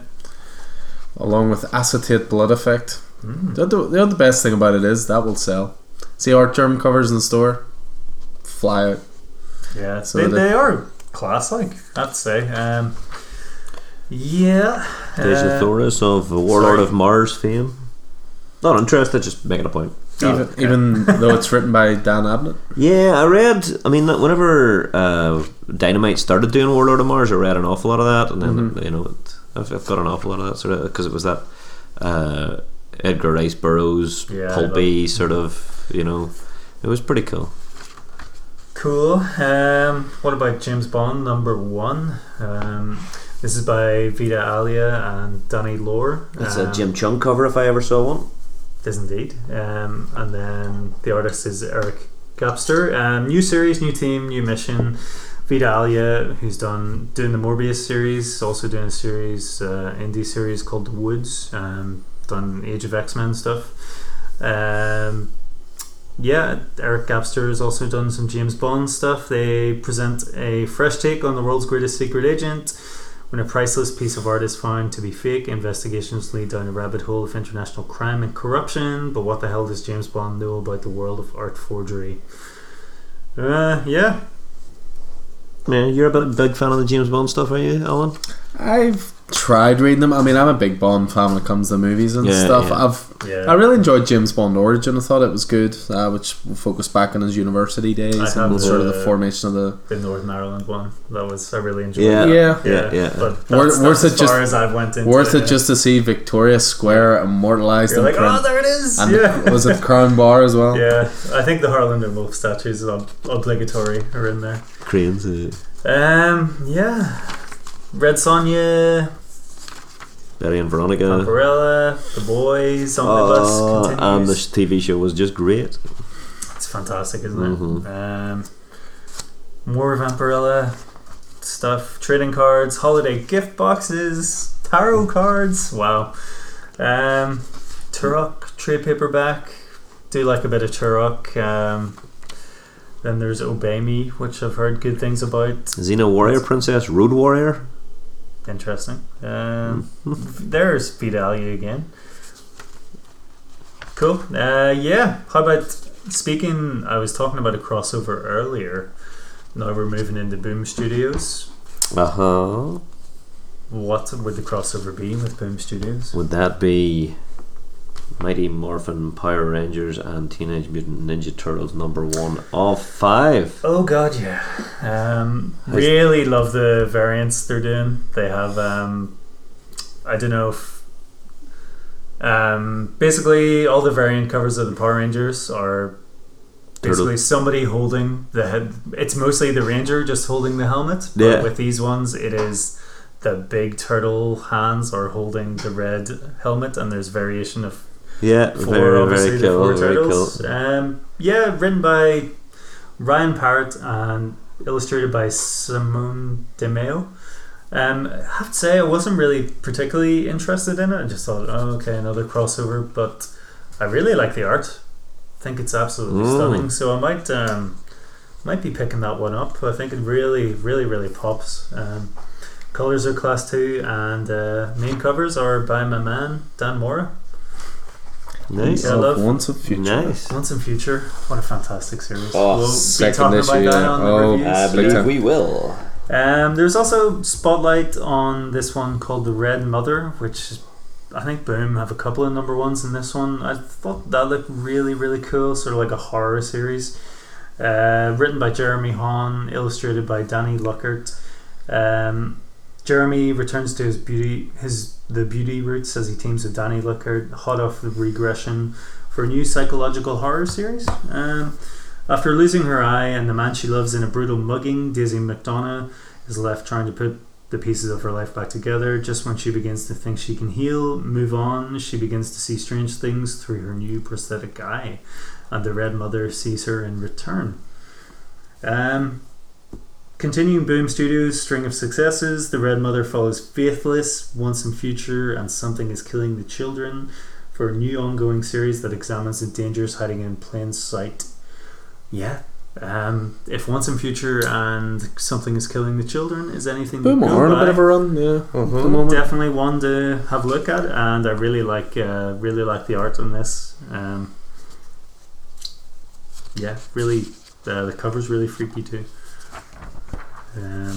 Definitely interests me more than Mighty Morphin Power Rangers Turtles. Come on, look at that art. I think that looks gorgeous. And then bad nice print. Yeah. Turtles just don't interest me as a kid. Does your comic shop sell nice prints? It does actually. It's drawn by Killen McBride and Roland Callinas. This one looked quite good. Archaea, called Big Black Stand at Attica. Something I didn't know anything about, but I think I read the exact same blurb about a book in the last previews. It's a graphic novel memoir in the tradition of March, and they called us enemy. But that's no bad thing. This one is the uprising at Attica prison remains one of the bloodiest civil rights confrontations in American history. But without Frank Big Black Smith, it could have been even worse. Now, for the first time, the late Frank Smith shares his experience at the centre of this uprising, struggling to protect hostages, prisoners, and negotiators alike. Before his death, Frank worked with writer and longtime friend Jared Reinmuth to share this true story of his time in Attica State Prison, adapted to a graphic novel by Amazian. Dark Horse's Muhammad Ali. This is an unflinching look at the price of standing up to injustice. I think the art looks fantastic. Definitely something worth checking out. 4 days in 1971 that changed the course of American history. If you like that sort of thing, I think it's definitely one to pick up, and something that contrasts quite heavily with Teenage Mutant Ninja Turtles versus Power Rangers. Let's talk about this page. It's Christmas. Yeah. I have been meaning you go for it. Well, I don't know anything about it other than an interest in it. I've been meaning to read these. I can lend you Klaus, and I would love to borrow that. It's fantastic. Possibly the straightest Grant Morrison title I've ever read, and that's interesting in itself. Yeah. So there's a little bit of usually psychedelic stuff. Happy's usually my go-to for a straightforward Morrison story. It's very charming. So we're looking at resolicits of Klaus, how Santa Claus began, which is the origin story of it was the first one. Yeah, basically, I think they call it the year. Yeah, Santa Claus. Klaus is Santa Claus year one. I see. Yeah. I see. And then it looks like there's a Klaus, new one. The New Adventures of Santa Claus. Yeah, that's another reason. That was last year's one, wasn't it? And then this year we've got Klaus and the Life and Times of Joe Christmas, #1. And this is written by the aforementioned Grant Morrison and the artist boom specialist Dan Mora. Yeah, I love Dan Mora's art. In the tradition of Grant Morrison's 2001 New X-Men annual, Boom Studios presents a horizontal comic. Very, very specific, isn't it? Yeah. Keith, I assume you're checking out at this point. Presents. Oh right, so it's going to be a sideways comic, horizontal comic. Oh, like a Christmas calendar, like is it? I think so. The catalogues the life and times of one Joe Christmas. Abandoned as a baby, Joe Christmas is taken in by Klaus in this holiday calendar inspired comic. See vignettes of Joe and his family as they team up with Klaus over 25 different Christmas adventures. That's amazing. Sign me up. 56 pages on sale, December 18th. Yeah, you can't beat that, and I can recommend the graphic novels highly enough as well. I must grab one of those then. That would be lovely. Off you, Roddy. Yeah. You've got a soft cover. You've got the hardcover, and you've got the New Adventures hardcover. So I think that's The Witch of Klaus and The Witch of Winter and Klaus and the Crisis in Xmasville. But I think there was one last year that was. Sorry, I talked over my mouth. There was one last year that was the something about a snowman. The Cranston one? So I don't know. Yeah, I don't know if that's involved here, but guess we'll find out. Cool. Yeah, Power Rangers Corner. Hold the Oh. phone. Jeez, sorry. Incentive variant of Go-Go Power Rangers 26. Oh yeah, you It's a remember? cover of Definitely Maybe. Do you remember? Oasis have made it in the comics. Was it last month? They had the Nirvana one. That's right. Yeah. The true origin of the White Ranger. So you have to get that one, Alan. Surely. You know what? You're not wrong. Yeah. You're not wrong. What did you call it? The greatest album of all time? The greatest debut album of all time. For me. Interesting. Well, joint greatest debut album of all time with Appetite for Destruction. Okay. Hellmouth on Hellmouth. Come on, let's He's just moving let's on not here. move away here. Favorite debut album of all time? Nothing come to mind? No, I'd have to have a think. I'd Yeah, have to you'd have a have to think. have Yeah, one that's a think. vicious question at There's- this time of night. Yeah, that's another podcast. But yeah, do you want to get into Buffy? Other than Keith, to for a bit? say, Hellmouth is 3 issues into 5. That's the Buffy Angel crossover, which is crossing over into Angel 8 and Buffy 10 at this stage of the. Yeah. So Buffy took a break, but it's back. I don't know if it did take a break, did it? It takes a break at 8 to launch Hellmouth, Right, and then, but okay. it comes back as Cool. Hellmouth hits number 2. Yeah, absolutely great stuff. That's a page of great stuff. Yeah. That is 2 pages of great stuff. Looking forward to Strange Skies. Folklords as well. Yeah, It's really, really good. Yeah. really looking forward to that. Once in Future and Firefly number 12. Flying. Boom's really knocking it out of the park. You Boom and ready? IDW Yeah. are arguably Yeah. stronger here this month Mhm. than Image, and it's not often we say that. And Something is Killing the Children again. That's the Up sequel to number already. 4, now an ongoing series. That was such a good joke. You just said Something is Killing the Children again. Yeah. James Tinian, you are welcome to that title. Copyright Keith Miller. Let's turn the page. then. We can talk. Yeah. Let's turn the page. Haven't- To take a break here. Watch the first issue, the first episode of that Dark Crystal: Age of Resistance on Netflix. It was really interesting. Yeah, I haven't watched anything in ages Yeah. since The Boys actually, so I need to. well worth a look. Okay, what's next? I think we're done with Boom, are we? I think we're done with Boom. Yeah, a few other bits and bobs there, but not stuff that personally I would read. Steven Universe, Lumberjanes, that kind of stuff. And that moves us away from Tell me there. this. What about Ablaze? Ablaze is a comic imprint I'm interested in personally at the moment for one title, and that Which is is? Vampire State Building, which is not launched yet. Yeah. But this is the first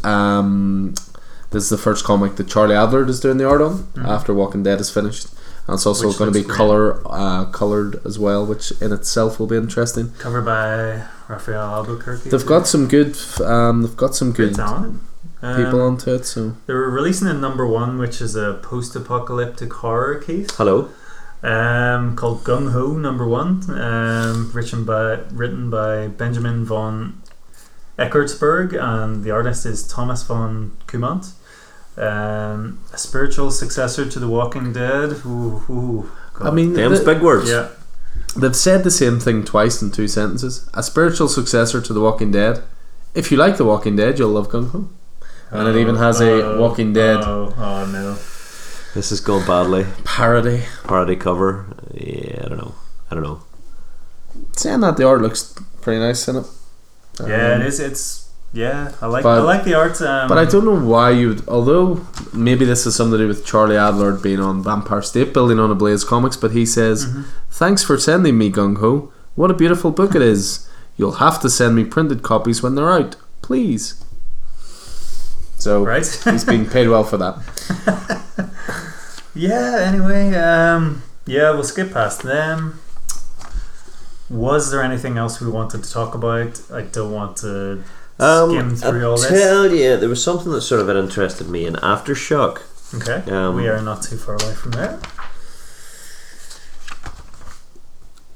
Yeah, going through Talk all amongst the yourselves. action, through all the Action Lab stuff there. And there we are. that was it. There. Dark Arc. Dark Arc. I had never noticed this before. It's a Colin Bunn book. Are you familiar with it at all? I read the first issue of it, Right. and actually found it really, really good. It's like a sort of a darker version of the Noah's Ark story, isn't it? So what Yeah. so it was a 2017 release. So there seems to be a hardcover resolicit of the first book, Arc 1 of Dark Ark. Colin Bunn and Juan Doe. In biblical times, God unleashed the great flood to wipe out the wickedness of man and tasked Noah with building an ark to save his family and the animals of the world. It's the story we were all imprinted with at childhood through various cults. At the same time, Satan has commanded the sorcerer Shrey to build his own ark and save the monsters and unnatural creatures such as vampires, dragons, serpent folk, etc. However, this is not all of Shrey's mission. The devil instructed him to ensure that Noah and his ark survive the great flood as well, just so that his own creatures can continue preying on mankind. If they do, he will relinquish control over their souls and allow them to ascend to heaven. But if Shrey fails, then all the monsters aboard will devour him and his children, and they should be damned to hell. But with their own supplies running short, the unruly passengers of the Dark Ark turning on each other, is Shrey even capable of keeping his own family safe? Holy shit, that sounds amazing. No, it sounds like a really just a twisted version of a thing that we all understand. You know. Yeah. Cool. You know what will happen on a vessel crawling with monsters where insidious intrigue and horrific violence are the rule of law. Yeah, pretty cool. So we've got. Oh, sorry. Go ahead. So that was the original book, the first Dark Ark. I don't know how many issues it was. 15 Alan. it says here. Was it? Yeah. This hardcover contains first 15 issues. Yeah. Right, and the next series after the flood, Dark Ark After the Flood, picks up where the last one left off, but with a crazy new direction. Effectively, the Dark Ark has found land. They must form a society, and the orders that they were given from the Great Beyond was that Noah's Ark must reach the same landing point as Shrey's Ark, because after all, now that the monsters have survived their journey, they need something to snack on. So it looks kind of interesting. It jumped out at me because Colin Bunn was writing, and just because that concept of it seems sort of awesome. Yeah. Really like the sound of that. There's nothing else that jumped out at me at all, I gotta It's say. a Mary Shelley Monster Hunter trade paperback edition, which is a nice wee series. Yeah, but a few people on that, they all seem to enjoy it, I have to say. Let's see. Okay. Are you looking for your What? Andy related content here, are you? I thought we already had. We already had a bit of Vampirella in there. What's happening in Archie Comics? That's a wee book I would actually like, the Archie art of Francesco Francavilla. He's done a lot of art for things like Afterlife with Archie, things like the Sabrina stuff, the Vampironica stuff. Just one of my favourite artists, but it's an art book he's been showing off a lot on Twitter and Instagram recently. Oh, we've just noticed another Bone What's thing there. what's going on with Bone? This is a 20th anniversary slipcased 1-volume colour edition, Hardcover. available in the United States and Canada. Moving on. Keep going. Unfortunately for Keith. Oh dear. I mean, that's twice they've put it in the book just to tease you I with. know, well, you know. And twice I've missed it. I'll need to. Who's the company? Cartoon Books. Cartoon. Okay, we'll stop. Let's see next time. I always like to recheck in Cartoon Books just to see Do you what's want to going tell on. us about this one, Alan? I have no interest. No, just keep going. Politicians and comic books are just a Yeah, bit it's strange weird. to me. Yeah. But I did like the sound of that, the Berlin, the complete edition hardcover. Yeah, how about this? During the past 2 decades, Jason Lutz has quietly created one of the masterworks of the graphic novel Golden Age. Serialized in 22 issues, Berlin has over 100,000 copies in print. An intricate look at the fall of the Weimar Republic. Through the eyes of its citizens, Berlin will be one of the high watermarks of the medium, rich in its researched historical detail, compassionate in its characterized studies, and as timely as ever in its depiction of a society slowly awakening to the stranglehold of fascism. Tell me about it. Yeah, that sounds awesome. Yeah, love it. Collectibles. It's just your Dynamic Forces stuff, Dynamic few different Forces, sort yeah. of. $400 for Frank Miller signed. No, thank you. Yep. But yeah, I think indie wise, I think that might be it for me anyway. I don't think there was anything else that jumped I up. had a couple. I can't remember where You they hit. were. Well, I mean, you usually need to go straight to Scout Comics. Straight to Scout. you know. No, I think I had a Mad Kid one. So we'll go through Lion Forge. Nothing much going on there. Oh, that was a great wee first issue. That Show's End. Has number 2 came out? I think it's next week. So it is. Is it on my pull list? Well, of course, it's on your Sweet. Yeah, it's really good. So whenever the trade comes out, I really recommend it. And they've got another one coming out, which I saw some preview art of it, and will definitely appeal to the professional wrestling fans, if there are any listening. There to this podcast. are quite a few wrestling fans. But I know there's a big crossover between comics and wrestling, and I don't think there's been many wrestling comics, has there? Apart from WWE. No, there was stuff, wasn't there? There was one recently called Jim Cornette's sort of Behind the Ropes, which was sort of a look at how the industry worked. Oh, okay. There's one called Turnbuckle Titans, which tend to be like 3-issue miniseries focused on different wrestlers. But other than that, yeah, it's WWE has the stranglehold on it, you know. Awesome. Well, this one sort of aims to change that. It's called Over the Ropes. It's written by Jay Sandlin, and art is by Antonello Cosentino. Step over the ropes and into the 1990s wrestling.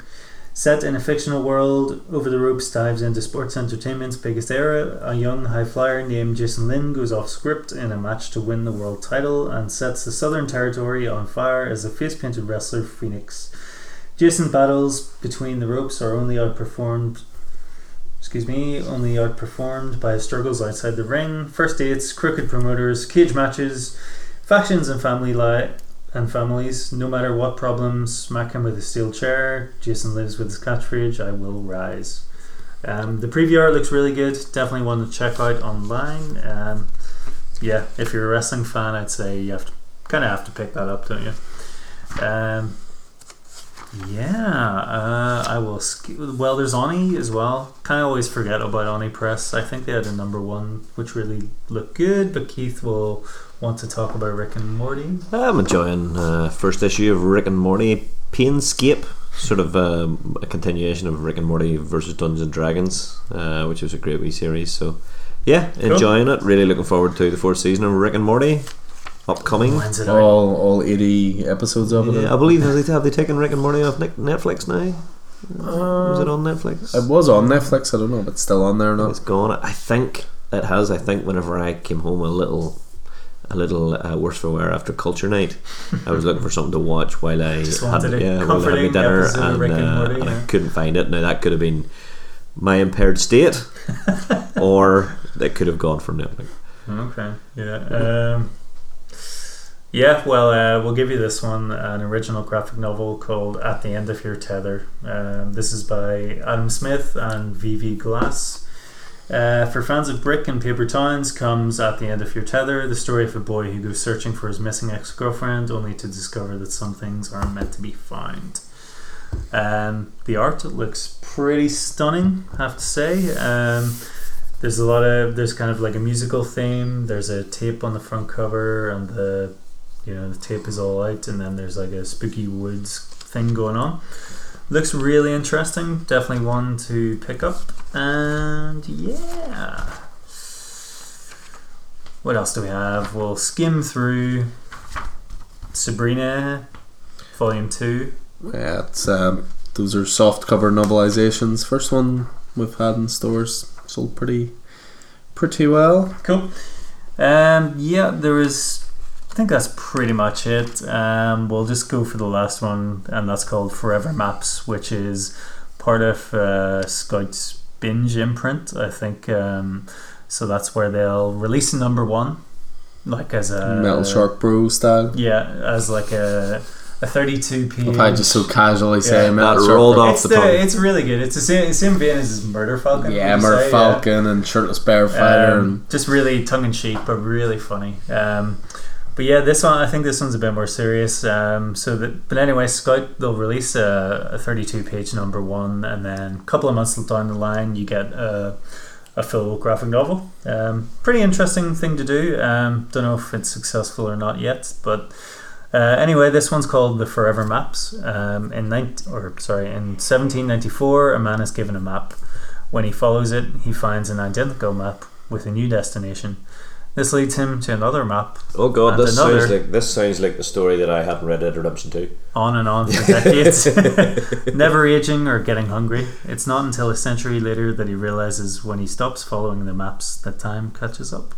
Oh, that's really interesting. Torn between family and immortality, he must continually choose between living forever and having a life worth living. I thought it sounded class. That's and class, if you get a chance to look at the art, it's gorgeous. Did they solicit the first issue of this at any time? Yeah, I think I saw it, but I didn't really snag. I've definitely seen that cover image before. Yeah, it's got a very Edgar Allan Poe-ish look to it, doesn't it? But definitely going to pick that one up. Looks fantastic. Yeah, that sounds great. I think that's it, unless anybody wants to delve into the vault corner. Nothing hopping out to me. Sorry, there was one last one. Every time we think we're done, see, every time. Just one more. This is the very last one, but I have to throw this out here for two reasons. One, big John Carpenter fan. John Carpenter seems to do a line of comics. He'll do things like Tales of Science Fiction or Tales of Horror, but this seems to be a new one he's launching called John Carpenter Presents Storm Kids, Monica Blue, a werewolf story, and this is a number 1. It's going to be a 5-issue mini-series, and it also is written by Steve Niles, he of 30 Days of Night, amongst other things. I should say his the comic book company is called Storm King. Oh, okay, yes, sorry, I beg your pardon. Storm King Productions. But Storm Kids is like some sort of line. Yeah, I mean it's so this one's a little blurb for us. Just Monica Blue and her father move away to the country to start a new life after the death of her mother. Though she's not speaking to her dad, she begins to find her way out from her anger and grief in her new surroundings. But while out wandering the forest near their home, she comes face to face with a hidden terror that changes her forever. Steve Niles and Damien Worm on art bring you Monica Blue, a werewolf story, the first story in a new monthly anthology series John Carpenter presents. So yeah, I just thought it sounded interesting. I've read some of the Tales of Science Fiction stuff. It tends to be good. Quick flick through. I think there is a Blade Runner trade, isn't it, coming out? Oh yeah. We'll get to that. Good pickup. It's just the Titan stuff. So you've got a new Sherlock title is launching. Not really my thing, Sherlock, I have to say. This one though is, if you're a fan of the show, 5-issue miniseries called A Scandal in Belgravia.